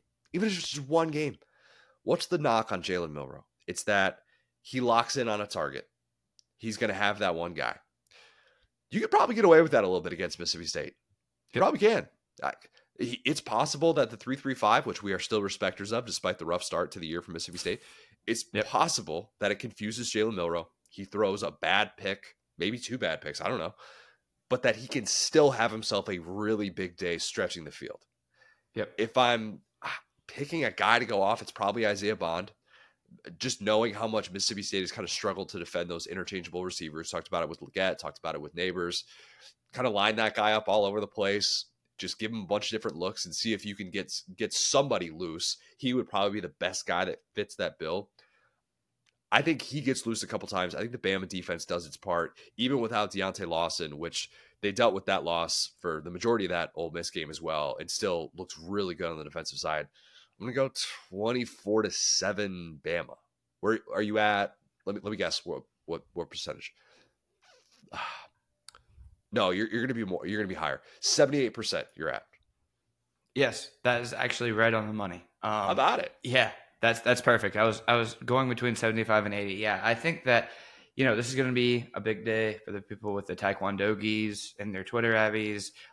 They're going to say, we told you, we're back, because, again, Mississippi State has lost with we've talked about the different offensive styles that Mississippi State has had. None work. Yeah, all of them have been equally busted against Alabama, and this is the worst one probably by far that we've seen in a while. I mean, since like the 3-2 days of Ole Miss or of Mississippi State. I mean, so point being, I think that this is just a juicy matchup. I think you hit that one on the head. I mean, these guys couldn't stop a nosebleed. There have been so many disrespectful things that have happened against the defensive side of the ball that, I think this is a perfect game for Jalen Milroe because, like you said, he could have 2 bad picks and it wouldn't matter just because if you test these DBs enough, it's going to work. And so if you take 10 deep shots and 2 of them are picked off and 6 of them are completions, you're up 20 points. You know what I'm saying? So, and on the other side, I think that, we could talk about how that was a little bit of Ole Miss turtling in that moment or that the Bama defense played well. It doesn't really matter because they're going to play even better against Mississippi State because at least with Ole Miss, you have Lane Kiffin. You have, incumbent, and as tough as it is, I mean, Will Rogers has been totally neutered by this offense, so you can't even say that the quarterback matchup, which should be so clearly favoring Mississippi State, I don't even know if that's the case anymore, just simply because they don't know what they want to do. So at the end of the day, I think that, this is one where we talked about coaching with Nick Saban and everything. This is going to be one of the biggest, hurts my heart to say this, it's going to be one of the biggest coaching disparities we're going to see all year in the SEC because of how great Saban is. And Arnett's just still kind of figuring it out. He's being indecisive, whereas Saban, hey, you can talk about Buckner being the wrong call, and he was decisive about it. He didn't waffle on it. He was like, here's what we're doing. And I feel like when you have that hesitation as a leader, your guys start to kind of feel it. And we're feeling that hesitation from Mississippi State right now, and I think Alabama is going to completely capitalize on that. The only thing I wonder about, Will Rogers has struggled, obviously, against Alabama. He is part of that stat of not having a passing touchdown against Bama since 2014. The only thing I wonder about, What if it did actually click for him in that game against South Carolina? What if it did in this offense? He figured out, and they figured out the best ways to be able to use him. What if they just said, you know what? This is actually the way that this system is supposed to go. Tulu Griffin looked awesome, and that was obviously a big reason why they were able to stay in that game. What if all of a sudden we see him processing, and instead of Bama pinning its ears back against the one-dimensional offense that Mississippi State has run previously, obviously with Will Rogers in these games, they have balance, and they keep them on their heels a little bit. I don't think that happens. Okay, I'm not predicting that. But if this does end up being a how do you like me now game for Zach Arnett, and he does something that has not been done since Sylvester Croom, that's what we would probably say is, wow, Will Rogers went from looking like he was on a wasteland running this offense against LSU to now consecutive weeks where, man, this is working out. Maybe Will's pick of Kevin Barbay in the offensive coordinator draft was totally justified, some people would say. It's not 0%. It's not 0%, but I don't feel particularly good about it. I think that's fair. Yes. And I meant to say this, of course, last win, 2007, the Bush administration. Who could forget? Let me give you a top 5 Billboard Hot 100 from the last time the Mississippi State beat Alabama. Yep. Number 1, Irreplaceable by Beyonce, timeless. Number 2, Umbrella by a young upstart named Rihanna. The Sweet Escape by Gwen Stefani featuring Akon. That's 4, a banger. Oh, yeah. Big Girls Don't Cry by Fergie. Heard of her. Definitely aging gracefully. 5th, Buy You a Drink. Shouty Snappin' by T-Pain featuring Young Jock. Oh, wait, let me give you a bonus. Number 6, Before He Cheats. Well, I'm so glad you did that. There is a commercial right now on radio with Buy You a Drink, as I think it's like for, what is it, for like paper towels or something? I don't even know what it's for. Every time it comes on, and I'm flipping stations or something like that, I just pray, please let Buy You a Drink actually be on and not this stupid commercial. Because that song, buddy, banger. That song plays anytime, anywhere. It is gone. That went from being probably the most it's not the most overplayed song, but that song was everywhere. 2007. Okay, that song was on our morning baseball mix when we're getting up at 5 o'clock in the morning and we're hearing that song 3 times for a morning baseball practice for high school when it's dark out in late February, and we're listening to that song on repeat, and it was all over the radio and all. And now I can't get it unless it's on a stupid commercial. What's up with that? Just plug in your iPod. Use Bluetooth. Why are you listening to the radio? That's your own fault. I know, right? I do listen to that a lot, but every once in a while you're kind of just like, all right, I'm only going to be here for like 5 minutes or something like that. I don't want to get this fired up. I don't need to dig into something. Or if I've got like Claire in the car, so you just never know. Claire could hear Buy You a Drink, and that'd be perfectly fine. You just took me back to a simpler time in life, Will. You really did. Good. And now it's impossible to hear that song is how long it's been. You better believe I'm going to go listen to that right when we get off of this. 100%. See? Lock of the week. Let's do it. There you go. Thank you, Mike Elko. Getting me back to 500. 2-2 on the year. Duke dominated UConn. Never a doubt. Dan Orlovsky did not walk through that door. I am so happy for Mike Elko. Duke is hosting College Game Day for the first time. So happy, in fact. I'm taking Duke again. We're running it back. Duke plus 5.5 against Notre Dame. Duke has made opposing quarterbacks look real bad. Real bad. Yep. 4th in the country against the pass, but 1st in yards per attempt allowed. It's like 4.4 yards per pass attempt allowed. In the year of our Lord 2023, that is a feat. And, by the way, they rank 1st in Power 5 in rushing touchdowns. They run the football. They play great defense. They have a smart, talented quarterback, and they're able to do things that teams at that place typically have not done, and they have imposed their will on teams, and that's what I like. I think if Notre Dame wins this, it's a thriller. So that's why I like that there's at least 5.5 there. If this was like 2 or 3, I'd be like, not so much. Notre Dame in road matchups against AP top 25 teams in the playoff era. I was curious about this, so I had to dig this up. They're 4-11 in those spots. But if you dig a little deeper, you look at those 4 wins. 2015 Temple, 2017 Virginia Tech. They went on to have a losing record that year. So, again, ranked at the end, very different than ranked at the time of the matchup. 2020 UNC with very limited fans in attendance. So we call it a road game, I guess, but how much is it? And then last year, 2022, Syracuse, a team who was basura in the second half of the season, finished 7-6. Notre Dame on the road against a team that's actually good. Duke's actually good. I think Duke's actually good. So Duke plus 5.5. We are getting over 500 this week. Yeah, I love this pick. This is obviously the Brian Kelly coaching tree bowl. Who's going to get the congratulation text? That is very wanted because Brian Kelly's positive like twice a year. Sure want him getting a text.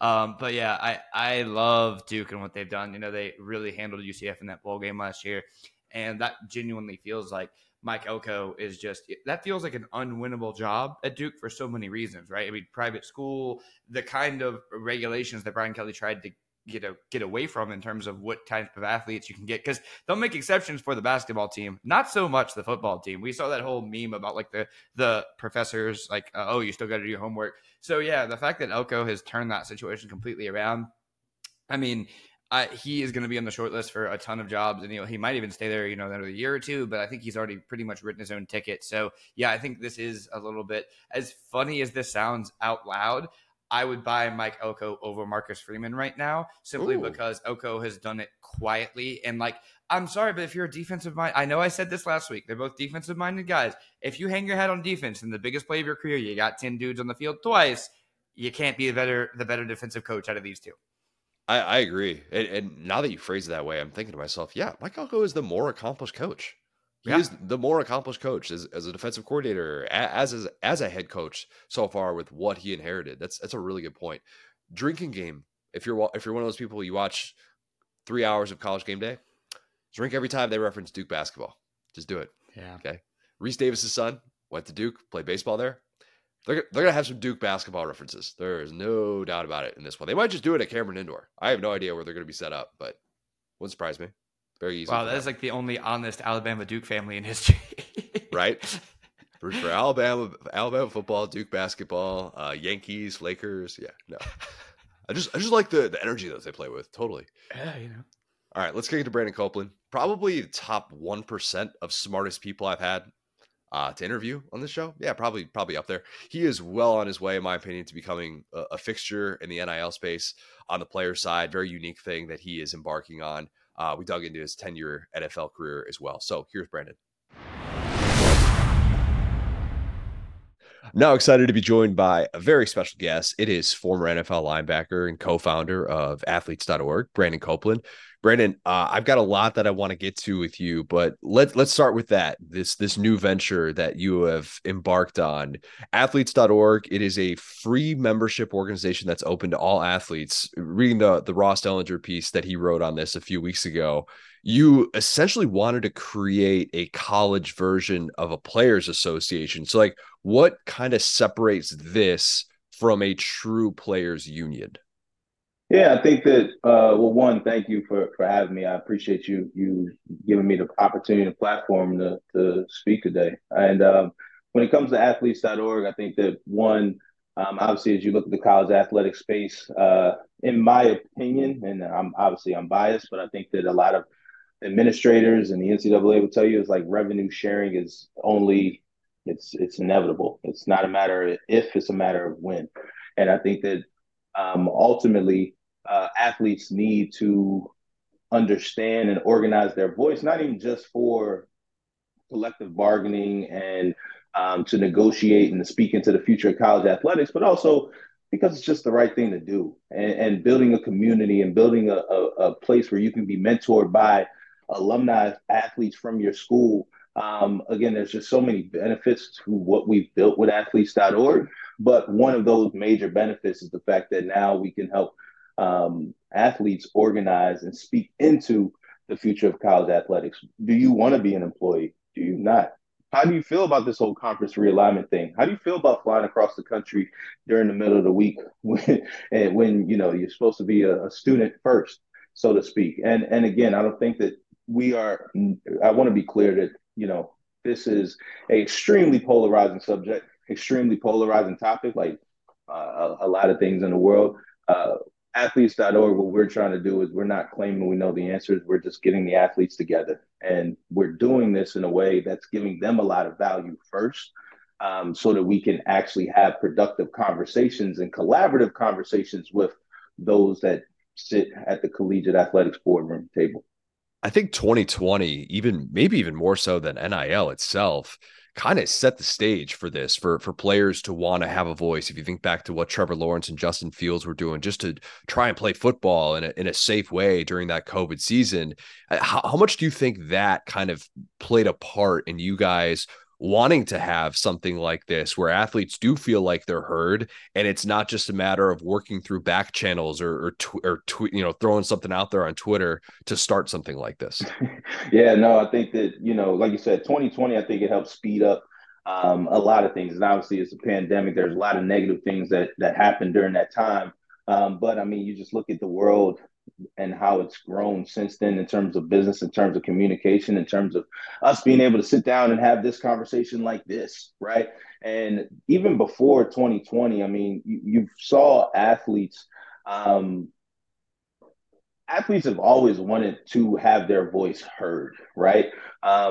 It's only become more acceptable over time for you to be able to have a voice and take a stance on certain subjects and issues. And I think that now, when you pour into obviously this particular topic of college athletics and TV contracts and revenue sharing and all those things, right? Like the time is now for college athletes to unify and to, again, just have their voices heard. I don't think that what we're organizing here is something extremely polarizing. It's just, hey, like I think we deserve an opportunity to speak our mind and speak our opinion. And I say we, I even shouldn't say we. This is for athletes, by athletes, and specifically, I'm the old washed NFL player now.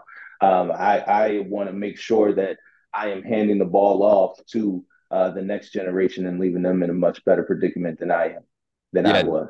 And for those who don't know, this is a nonprofit organization. So it's Yeah. not like this is some like massive scheme to get money out of athletes during NIL. And one of the services that's offered up, and you talked about financial literacy on Good Morning America, for crying out loud. It's like it's something that obviously you've spent a lot of time digging into as a player now in the space that you're in. But the ability to hire a lawyer pro bono to look over a contract, an NIL contract, is a nice, unique wrinkle that athletes.org is providing. Have you seen horror stories with this like playing out where, man, if you had just hired a lawyer for 5 hours, 6 hours to look over a contract, probably could have avoided something like this?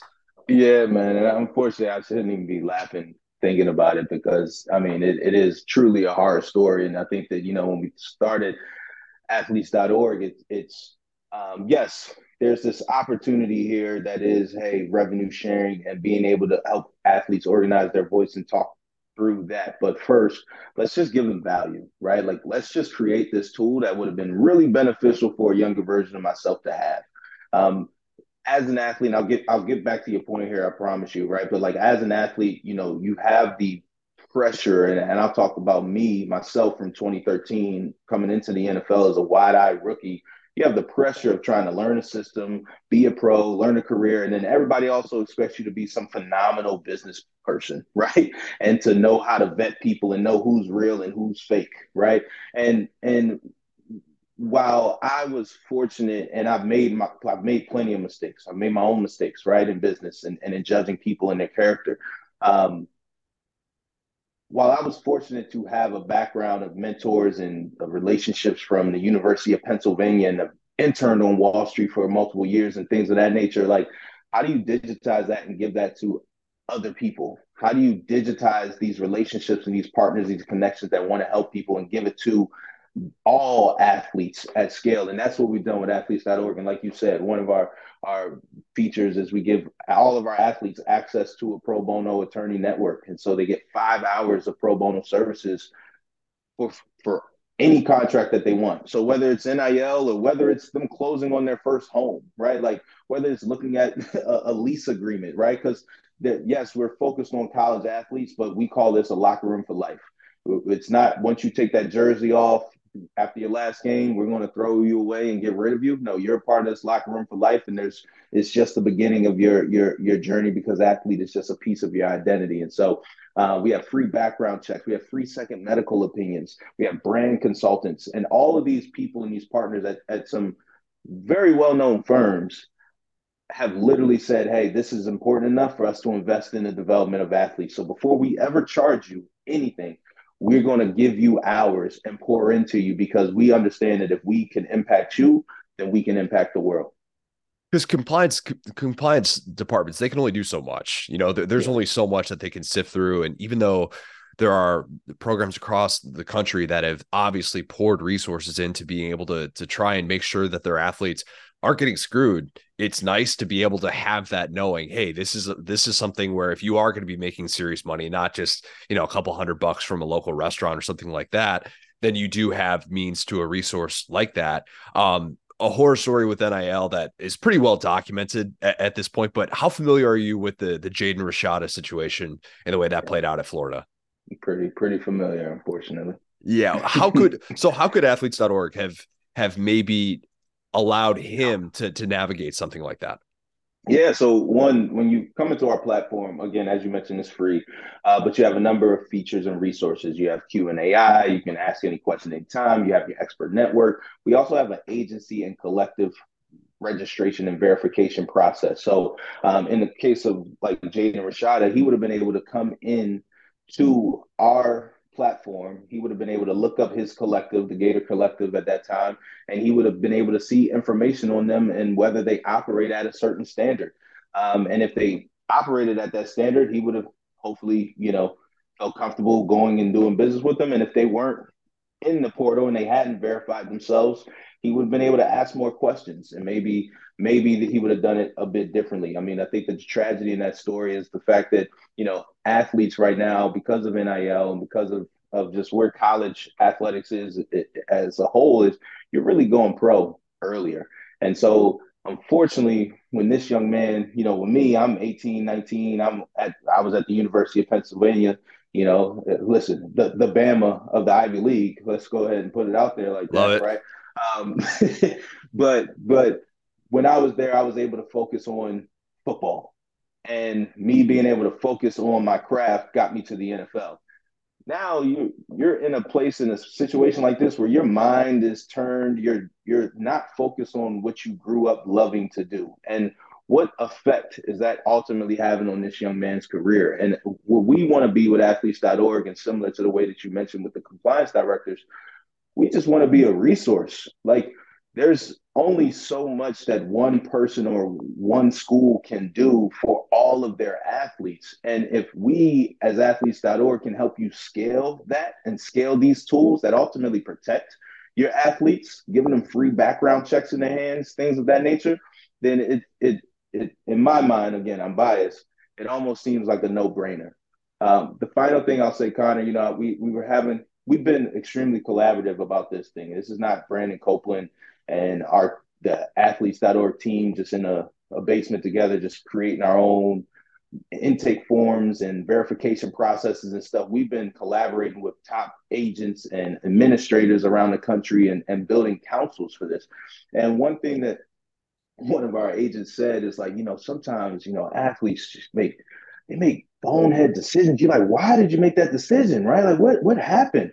And I'm like, well, that's what you want athletes.org in your athletes' hands for, because sometimes athletes are faced with decisions that they don't feel comfortable going to the compliance director to talk about, or to the AD of a school to talk about, right? Or to an agent.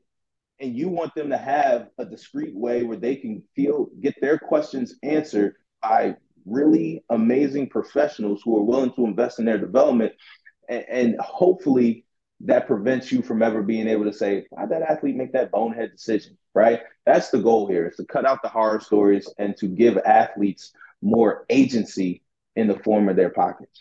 Yeah, an unbiased third party. I think everybody wants that in certain elements of their life to be able to weigh in on important decisions. And it sounds like that's exactly what you're going to be able to provide. What's the future of NIL in the 2020s? Is it simply pay for play with organizations like yours that can protect and perhaps empower student athletes? Yeah, I mean, honestly, who knows, right? Like, who knows? This thing, it could end up as the moment I think it's going to end in one way. Something comes out and a bill comes out, and maybe it could go that way. I think that what we are focused on is it is inevitable that revenue sharing will happen. It will have to happen. This is one of the few businesses in the world where, again, the employees aren't necessarily, or the people that are generating and helping generate the revenue aren't necessarily getting compensated for it as bumps in everyone's salary continues to rise. Now, what we are doing is we're focusing on just providing value to athletes now, and then also maintaining our flexibility to be able to help guide them into whatever that future looks like, whether it is unionization at some point or whether it is just creating the chapters, which we've created, to be able to help with the different agreements that may come from the entire revenue sharing model. Yeah, I think that there are probably a lot of people listening to this going, I'm fatigued on NIL. I'm tired of Yeah. hearing about it. It's not something that, like, when I see a headline related to it, I avoid it. And I kind of get it from a fan's perspective. I've been thinking about this for the last couple of years. What should a fan be rooting for with NIL? Hmm. Because it's obviously different school to school, but is there a thing overall that, like, big picture, if you see this headline as a fan, you would think, oh, this is good. Like federal legislation. Oh, that's good. Oh, we're actually going to have a breakaway from the NCAA and there's going to be a separate organization that runs NIL. Like, what's the Yeah. best outcome for a fan consuming this sport as it relates to NIL? Yeah, I can completely understand the exhaustion with the whole NIL mantra. I think that the simplest way to think about NIL is it's just a marketing deal. It's the same marketing deal that your favorite NFL quarterback does. It's the same thing that these college athletes are getting an opportunity to finally do. And I think that as me, right, like taking away the different titles of things, the legislation, and all those things, I think for a fan, you should want to see the athletes on the field winning and incentivized to win the same way they are at the pro level. So when their team goes to March Madness and when they go to the Elite Eight and the Final Four, right, like they should win, and that should also affect them financially. The same way it affects the university and the coaches and everyone else. Everyone else gets extensions and parties and celebrations and things of that nature, and the kids, we go back to class. And so I think that the simplest level is you want your athletes to win the same way everyone else is winning. Okay, so I want to talk to you about your background because some people might be listening to this, wondering what makes you such an authority on such a Yeah. topical issue in college sports. You played at Penn, you teach there now in the offseason, which I always think of as the school from Boy Meets World, if we're being 100% honest. Um, but you played 10 years in the NFL. You actually announced Yeah. your retirement from the NFL 2 days before athletes.org launched. What did you witness in the NFL when it came to players kind of managing their money, either recklessly or alternatively, the players who were really, really good about budgeting and it kind of made a lasting impact on you? Yeah, I think that, my biggest goal, to frame it up, 10 years, as you mentioned, undrafted free agent, fired maybe 6 times within my first year in the NFL. So, like, it was always, what can I do? One, the NFL and this whole dream and vision of playing 10 years was like, that was a real big dream, in 2013.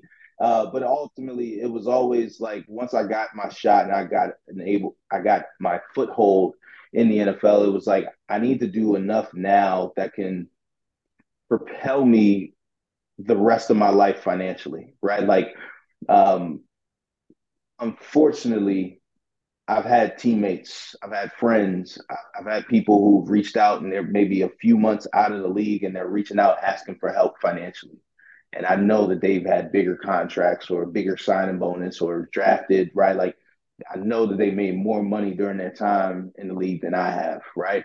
And while athletes.org is not just about helping you manage your money properly, what I have seen is there's a crazy amount of pressure on you as an athlete, as I was alluding to earlier, to get this right, right? To not mess this up. So you're not talked about negatively in the world. And then when you go home, there's pressure to take care of your community and give back and all these things. And like, so what is the way that we can download all these blueprints from current and former pro athletes to just keep into a locker room that you just give blueprints or what we call playbooks to the next generation. So now you increase the next generation's chance of getting it right.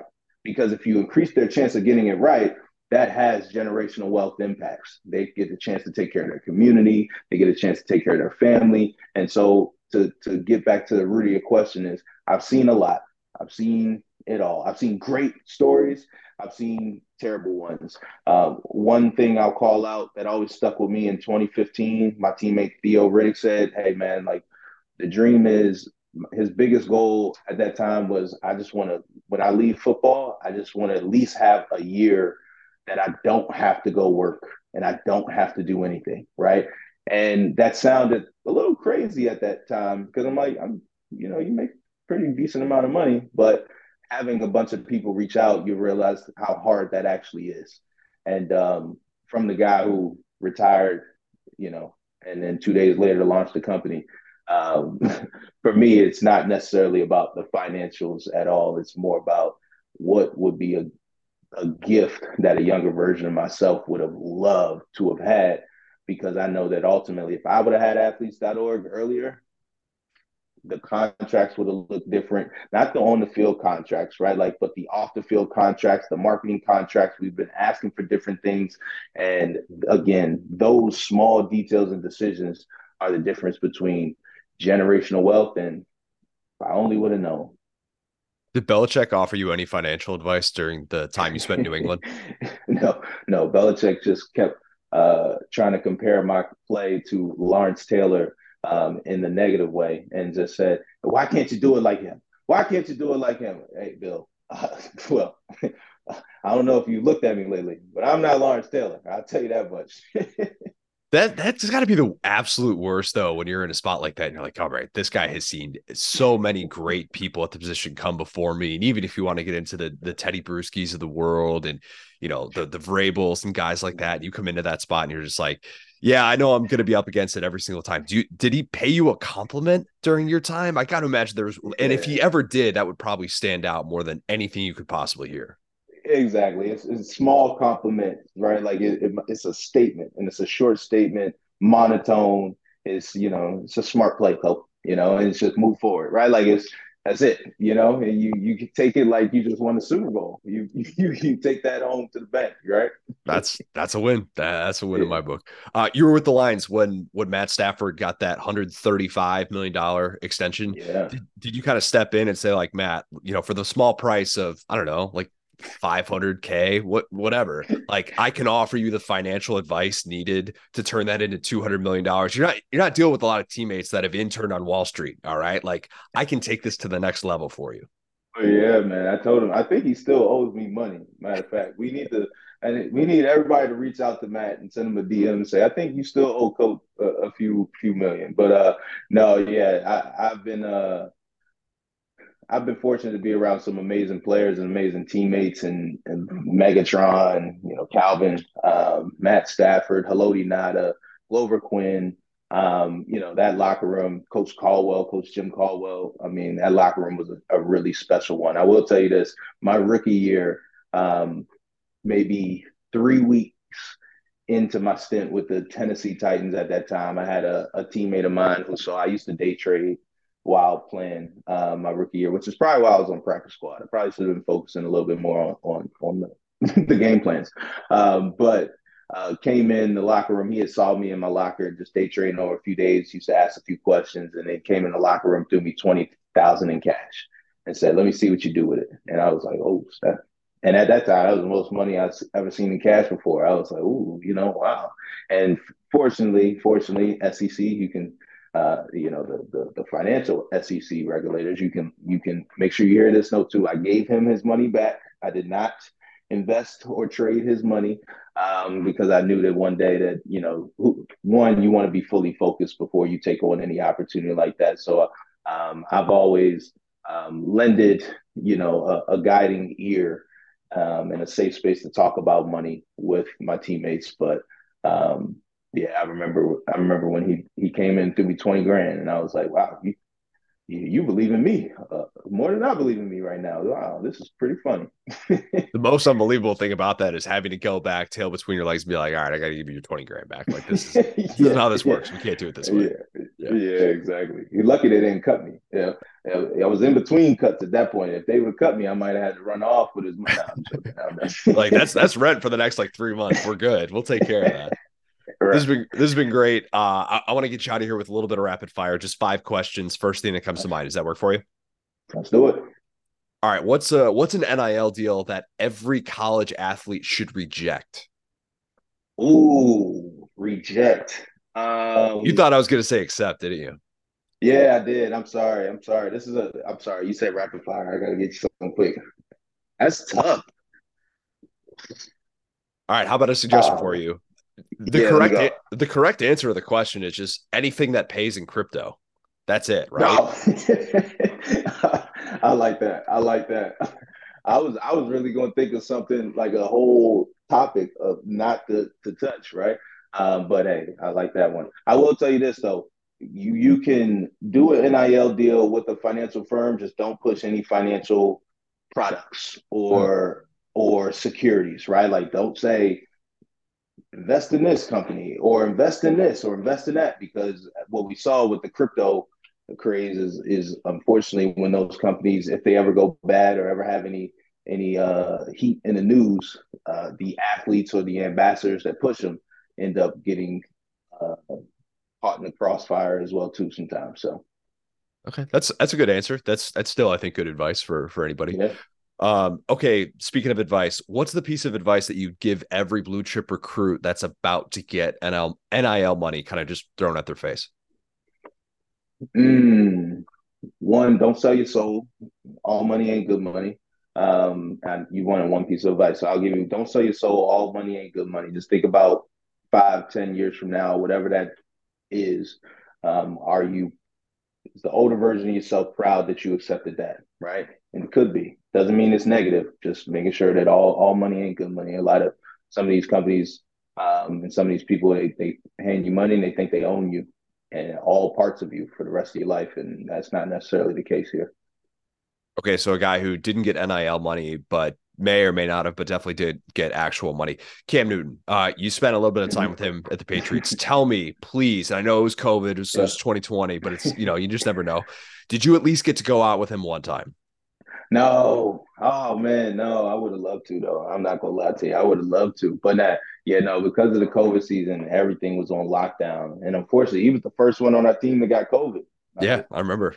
Yeah. He was the first one on our team that got COVID. We had to fly out and play the Chiefs, I think on a Tuesday, I want to say. It was it was the first time in the NFL I ever flew out the same day and played a game. So I remember that whole ordeal. But no, didn't get a chance to go out with Cam. Still available though, Cam. Call you, boy. Call you, boy. Cam's got time. He can do it now. Yeah, make that happen. Okay, how much leverage does Caleb Williams have to come back to USC and maybe get a monstrous NIL deal for like $15 million or something if he doesn't like, as his dad was talking about, the team that's picking at number one? And like is $15 million like is that a crazy number to think about for one season of a guy who's obviously going to be considered the best player in college football coming back? Yeah, I mean, I think that the cool thing about NIL is he does have leverage, right? He does have leverage, and for the first time ever, he actually can delay. It used to be I need to go to the league so that I could get paid, right? And now it's like, all right, I can chill out here till it's the better situation for me, so to speak. And so I think he definitely has leverage. He clearly does, and I think that there'd be a lot of people who'd be willing to try to find ways and to help him market around USC's campus in order to stay there. Last one for you. Dumbest financial purchase you have ever made was what? Oh man, um, it's clothes. I go through fads of different clothes. So I had a dad hat phase. Um, I had a skinny jean phase. You know, I had a jewelry phase. And my jewelry is like Amazon jewelry, right? The most expensive watch I got is an Apple Watch. So, you don't hurt me too much. But ultimately, the biggest thing, I told before we started recording here, we just moved homes and stuff like that, and going through our old home and going through all the clothes and just looking at yourself like, what was I thinking? You know, that's probably the dumbest purchase. It's always clothes. Nobody ever feels good about looking back at clothes they bought 10 years ago, which is just so weird. There's very rarely a great financial purchase when it comes to clothes. That's so yeah. Yeah, very fitting. Brandon, excited to see what athletes.org is going to be able to do in this very ever-changing space. Really appreciate the time, man. Thank you for having me. I appreciate you. Bold and Brash, week 5, SEC edition. I think we're going to stick in the SEC. I think we will. Maybe we'll get a little bit outside the SEC. That's okay. Nothing wrong with that. I think I've said all my predictions for the day. I don't have anything that crazy bold other than Ole Miss winning as a 1.5 point underdog. That's about it. Didn't get bold with the South Carolina one. Anything bold that comes to mind for you this weekend, Will? Yeah, I think we kind of covered everything. I'm super I've just been really excited or interested by the top 4 teams. So let me just do a quick check-in, not to spend a ton of time on this, but who do you think are the top 4? Not factoring in any of the this guy's got to play this guy, but who are the best 4 teams right now for you? God, it's so hard at this stage of the season because the competition is just not equal, and it's so hard to judge based on that. You're putting me on the spot. Crap. I'd probably still say that Georgia is the top until we get 60 minutes to suggest otherwise. Yep. If I'm picking who I think I would pick to win the most neutral site games, LSU would be 2. Huh? Ugh. I hate where it goes after that. I really do. Yeah. Bama's 3. Golly. I hate 4. I don't feel good about Tennessee just yet. Maybe if Tennessee beats South Carolina by 4 touchdowns, I'll feel better about Tennessee. I've already said I think the winner of Kentucky, Florida will feel good, but I won't feel as good about them. Man, I don't know. I think that's where I'm going to end it. I think that's what the SEC has told us so far. Yeah. What about you? I actually love that taking this. I was actually talking about the big playoff, but actually I think that question's better with the SEC because you're right. Yeah. That's what I should have done. No. I think I'm right there with you. This is an interesting question, but yeah, we'll get on after this. But yeah, I'm right there with you. I think it's Georgia and then LSU and Alabama are 1A, 1B, and then I think right after that it's welcome to it. Yeah, I think honestly, kind of got to start looking at Florida pretty soon here, but we'll see. I see, and there are Mizzou fans who are frustrated listening to this, who are saying, why can't you include Mizzou? Is it confirmation bias? Yes. There's a little bit. Middle Tennessee wasn't great. I've praised the improvement. Love Blake Baker. Think he's a stud. Give me Luther Burden over almost any skill player in college football. Brady Cook taking some next steps. Boom every single game. Cody Schrader. Fine young man. Yeah. Would want him to date my daughter. Would want him to. Some have said. That's just really creepy. But yeah, it's slop right now. But yeah, it's funny because you were like, the team that would be most likely to win a neutral site. It's LSU already got blown out at a neutral site. They still feel like they're number 2. It's tough for the conference this year. I hope people know that saying I want Brady Cook to date my daughter was poking fun at what Eli Drinkowitz said. Drinkowitz, yes. I need that context to be known. Somebody listening to this out of context is like, you want your 4-month-old daughter to date Brady Cook? You psychopath. No. Okay. But that's a version of what Drink said, which is still weird. You're memeing Drink, not yourself. Yeah. Still weird. Yeah. Okay. All right. Bold and Brash, Saturday Down South podcast on Facebook. A lot of great responses here. We have. Yeah, we're not going to get to all of these, but we got some good ones. Let's start with this one. Let's start with the Kentucky one. Adam Stockton says, Kentucky's defense / special teams scores more than Florida's offense. think that would take 2 touchdowns. I think it would. I don't think Kentucky's pitch is shutout. I don't think that's happening. But that's a good play because of what we talked about before. Kentucky's defense/special teams, 4 touchdowns this year. They've been excellent. They have helped get Kentucky's offense through some of these very bad stretches. If Florida's offense is sitting like, oh, here's what I didn't think about. Barry and Brown, kick return, and then a safety. And then Florida scores 1 touchdown. There you go. That. Okay. That's on the table. That's not that bold. I like it. Andrew DiGiacomo says, Ole Miss against LSU, rinse and repeat from last year. Ole Miss keeps it close until halftime. LSU holds Ole Miss scoreless in the second half and wins by 3 scores. Technically, they won by 4 scores last year, right? Yeah, 45-20. That's crazy. I did the scoring difference, the scoring margin of how different Ole Miss and LSU have been against Power 5 competition since then. It's pretty bad. It's pretty bad. It's like, is Ole Miss like minus 53 or something, and LSU's like plus 73? I want to say it's something like that made me think, wow, 2 teams that have just gone different, very different directions since the break in Death Valley last year. Yeah, and you hope that LSU's DBs can wake up, and this is like the game they need to wake up for, because at the end of the day, this is like not that good of a football team if the DBs play the way that they did the other day. I mean, if you're just hoping that the other team like pukes on their shoes and randomly fumbles because you can't even defend 2 separate 1st and 20s with your defense, not in a good spot. So yeah, like I will say that, like if LSU comes apart, it looks like that. But hopefully this is the game that like Brian Kelly starts screaming at people. We need chill Brian Kelly gone. We need angry Brian Kelly back for this game. Yeah, that would be huge in the second half of this one. The Ole Miss fans would be not pleased if Lane had that happen again in this matchup. Michael Darks. Battle to who will score a single point in the second half of a football game. Hey, if Lane gets a field goal up in the second half of this one, it's a win. It's progress. 4 trips to the red zone they had against Alabama, 10 points. Not going to work against LSU. Just saying. Michael Dark says, Connor will have a bunch of nice things to say about Mike Bobo after the Georgia win at Auburn. Never. It's very bold because even if Georgia's offense looks great, Michael and listeners of the show know I've got to bank my nice things to say about Mike Bobo in the event that I lose this bet of Georgia winning a national championship with Mike Bobo as the OC, or I think it was top 8 scoring offense in college football. If one of those 2 things happens, I have to say something nice about Mike Bobo on every single pod in the offseason. So the odds of me just unloading 4 from the chamber about Mike Bobo, not great. Maybe some positive things, but it probably won't be specific to Bobo. I can't go there yet.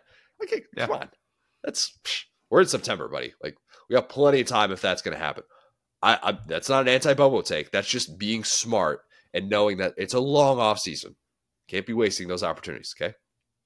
Yeah, I love how we've hit this point in the Bobo cycle where I go out there for the South Carolina game. I'm watching fans scream at other fans about Mike Bobo. Well, one guy's like, gosh dang it, Bobo, get out of there. And the other fan's like, hey, be respectful. This is our team. We got to root for him. And then now they're all like, Mike Bobo's God. I don't know what you're talking about. It's like the infighting. It's like they want to put a little tarp over it and then be like, we're all on the same team. But in reality, after 2 bad drives, you guys are more anti-Bobo than we are. I agree. And I think Auburn's defense is pretty good too. So if they put up 35 points, yes, it would be an impressive performance from the Georgia offense. And I will very silently praise a certain Mike Bobo. Christopher James, LSU defense, 2 picks. Oh, buddy. If that happens, the Jackson Dart stats, they will be updated. They will be shared on the Sunday pod that we do. Who would be your best bet to get 2 picks for LSU? Lady Luck.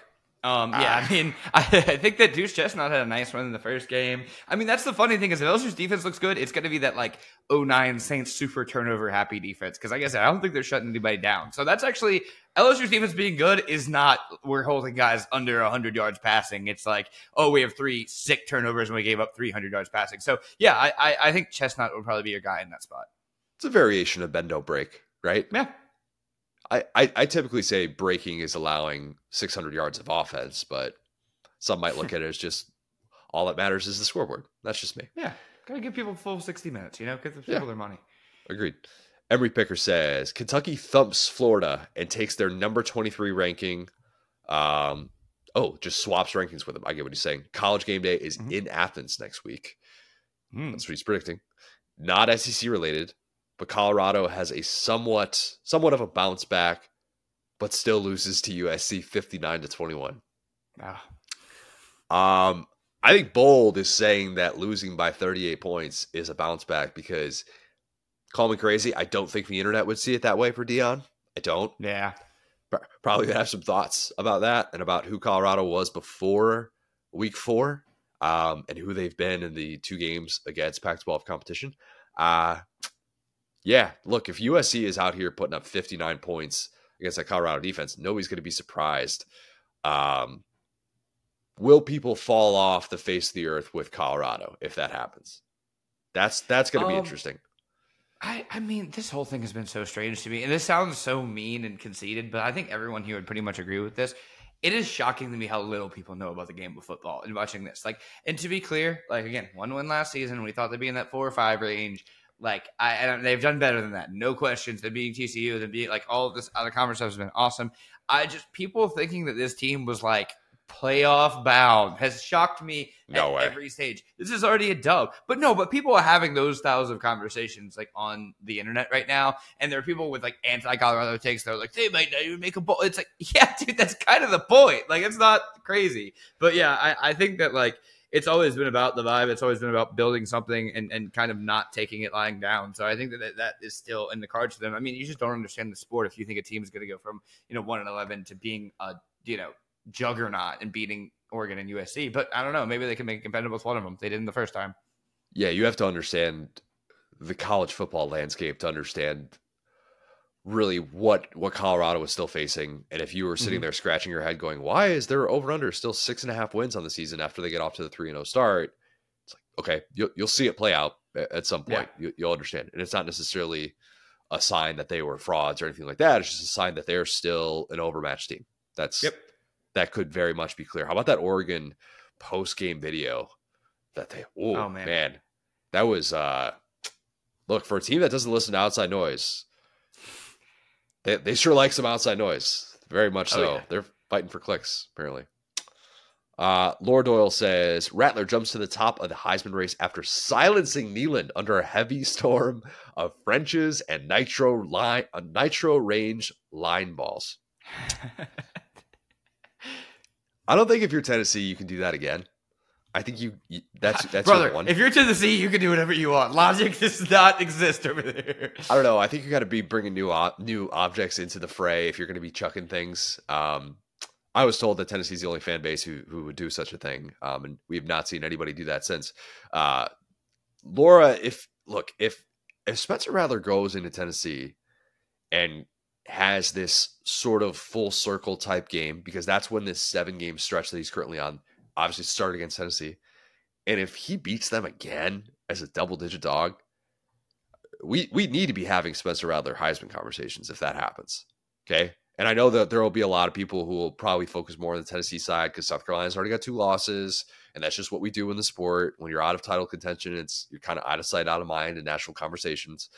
But man, that would be unbelievably impressive because for the reasons that we outlined, I think Tennessee defense has mostly been pretty good this year. And I think that doing so with the limitations that we know that they have for this team, we could be having that conversation.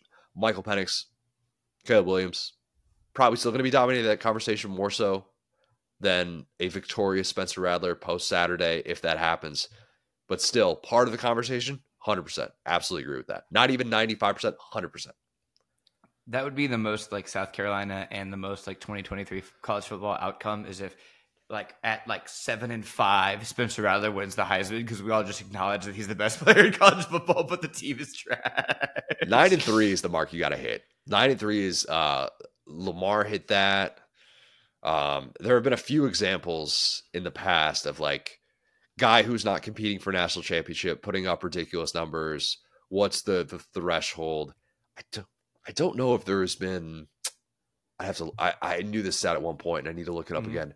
The amount of guys who have won it with 4 pre-Heisman ceremony losses. So yeah, like South Carolina would still need to have probably a 9-3 season to do that. But Yeah, if you win at Tennessee, you win at Tennessee and the Georgia game's in the rearview mirror, you're kind of looking at the rest of the schedule going, oh, okay. All right. That's not totally crazy. Grant Haney says, with the special teams nightmarish end to the game last year between the Hogs and Ags, and at the request of prestigious Razorback alum and gracious host of the Old Southwest Classic at AT&T Stadium, the goalposts are removed and both teams are forced to go for it on fourth down on the opponent's side of the field / 2-point conversion. The Aggies aren't worried because if the game comes down to a last-second play to win, they know they can always count on John James Fisher Jr. and Robert Patrick to save the day. However, none of this will matter because in this game in Arlington, Sam Pittman silences the critics and has the Toby Keith moment that will keep him in Fayetteville. Let's just end with that. Let's Perfect. You know what, Grant, that was round of applause. Round of applause. That is how we do it. I don't even know what he was predicting here, but I just loved every bit of that. That's it. That was great. All right, let's end with some lad of the week. I've got somebody that's already been brought up on this podcast, Will. Go for it, yeah. Devon Achane. Not Achane. It is Devon Achane. What happens when you go off for 233 scrimmage yards and you score 4 touchdowns as an NFL rookie? Well, Peter King asks you how to pronounce your name. That's what happens to you. You get to have your own name back. Good for you. Good for you. That is lad of the week material right there. People are now going to be saying your name right because of how good you are at football. That is, amen. That's the American dream right there. Brent Zwerneman actually pointed out that Achane, God, it just sounds weird to say. It sounds so weird. Achane. That he gave the pronunciation 2 years ago at a press conference, and everybody just kind of stuck with Achane. Yep. Everybody just kind of roll with that. And look, announcers are briefed on pronunciations and all that stuff. So, and like, if you're listening to games, you understand this. My theory is that Achane is a significantly cooler last name than Achane. So, yeah, no question. It's like, why would I change this? I don't care if people are calling my name wrong. It's cool. It's Achane, yeah, Achane. Look, you could be the next Joe Theismann. Exactly. Great point, Will. Changing your name, not weird. Changing your name for a Heisman campaign, a little weird, but we get it. We understand it. Nothing wrong with that. Nothing wrong. Devon Achane is not as marketable as Devon Achane. That's facts. No. Yeah, that sounds like a message board or some type of a character. Yeah, and it's so funny because the best nicknames are not given. No one can give themselves a nickname. It's one of the unspoken rules of sports. And this is actually kind of a nickname that's been given. And like I will say, because I thought I imagined this, but no, the Texas A&M football account quote tweeted like the vote for the FedEx Ground Player of the Week with Achane, and they just Texas A&M football tweeted vote for a chain emoji, and I'm like. So y'all doesn't know his name either. What is going on here? And it's still up. They still don't know. Jimbo went back and forth with it because I would listen to it repeatedly. I'm like, wait, what? Achane.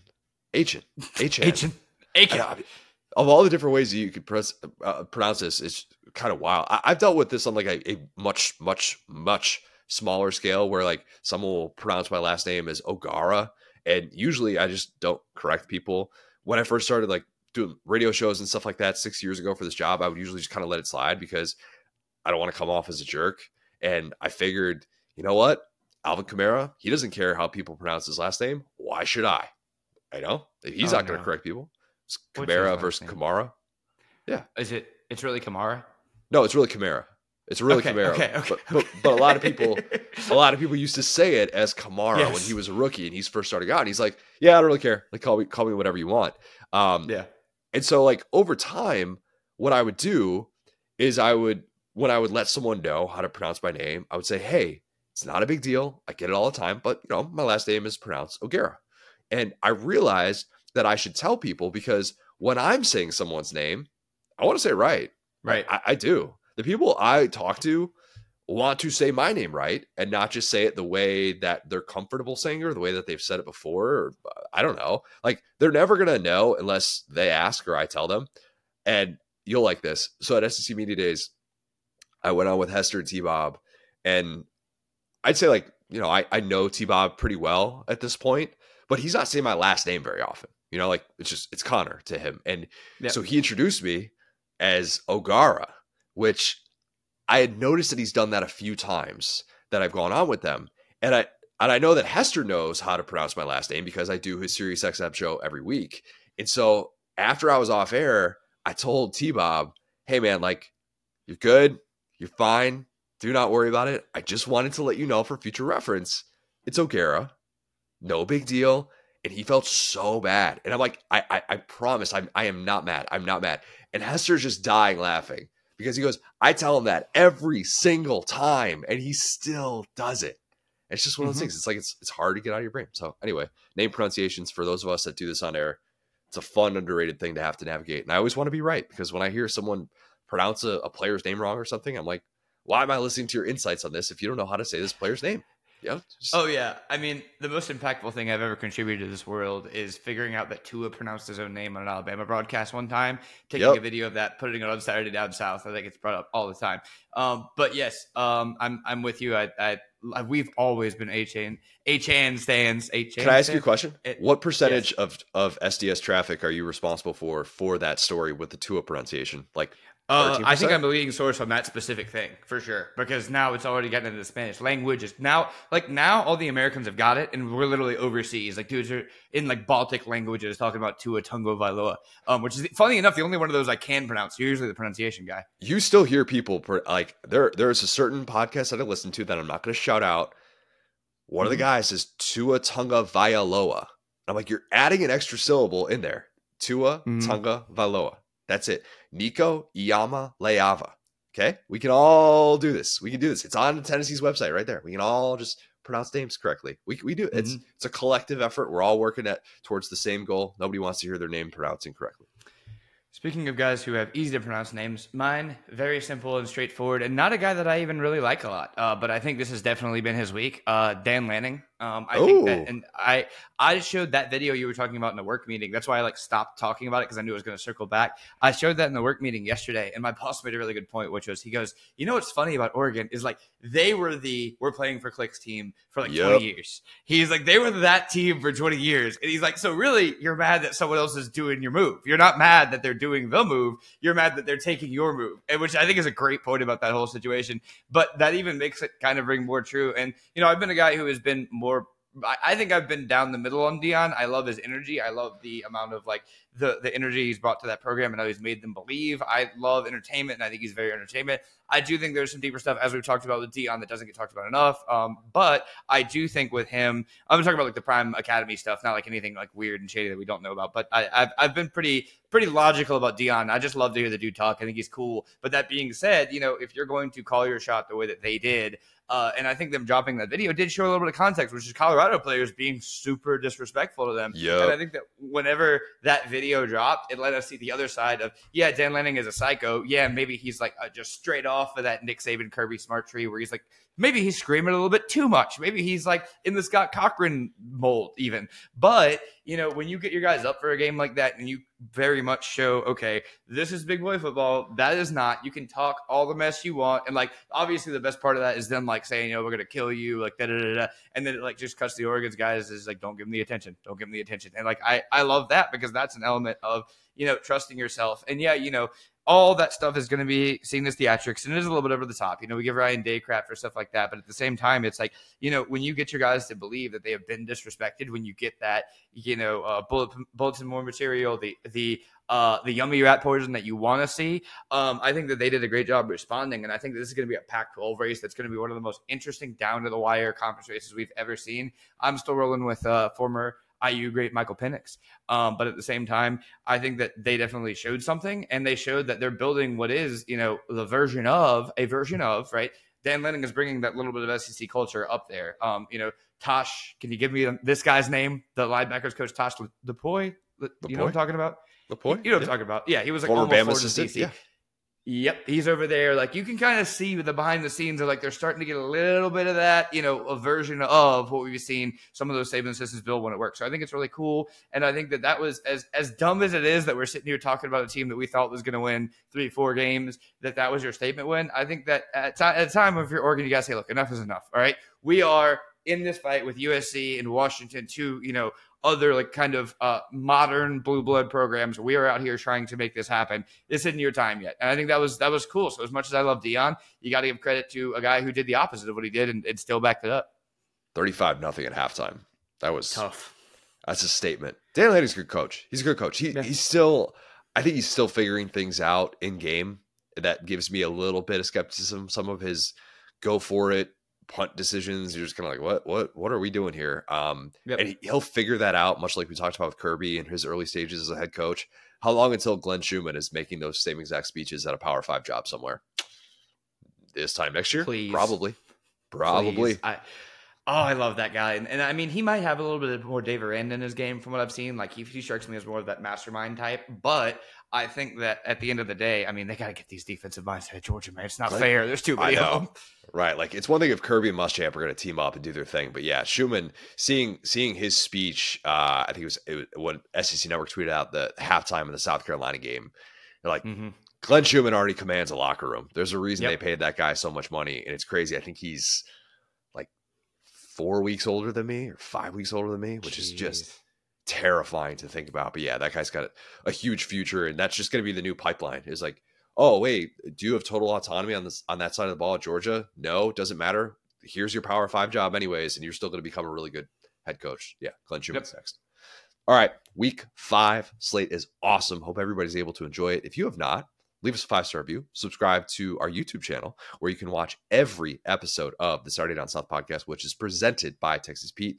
Follow us on the app formerly known as Twitter, at the SDS Pod, at Sat Down South, at CJ O'Gara, at Go So Hard. Thanks, guys. Talk soon.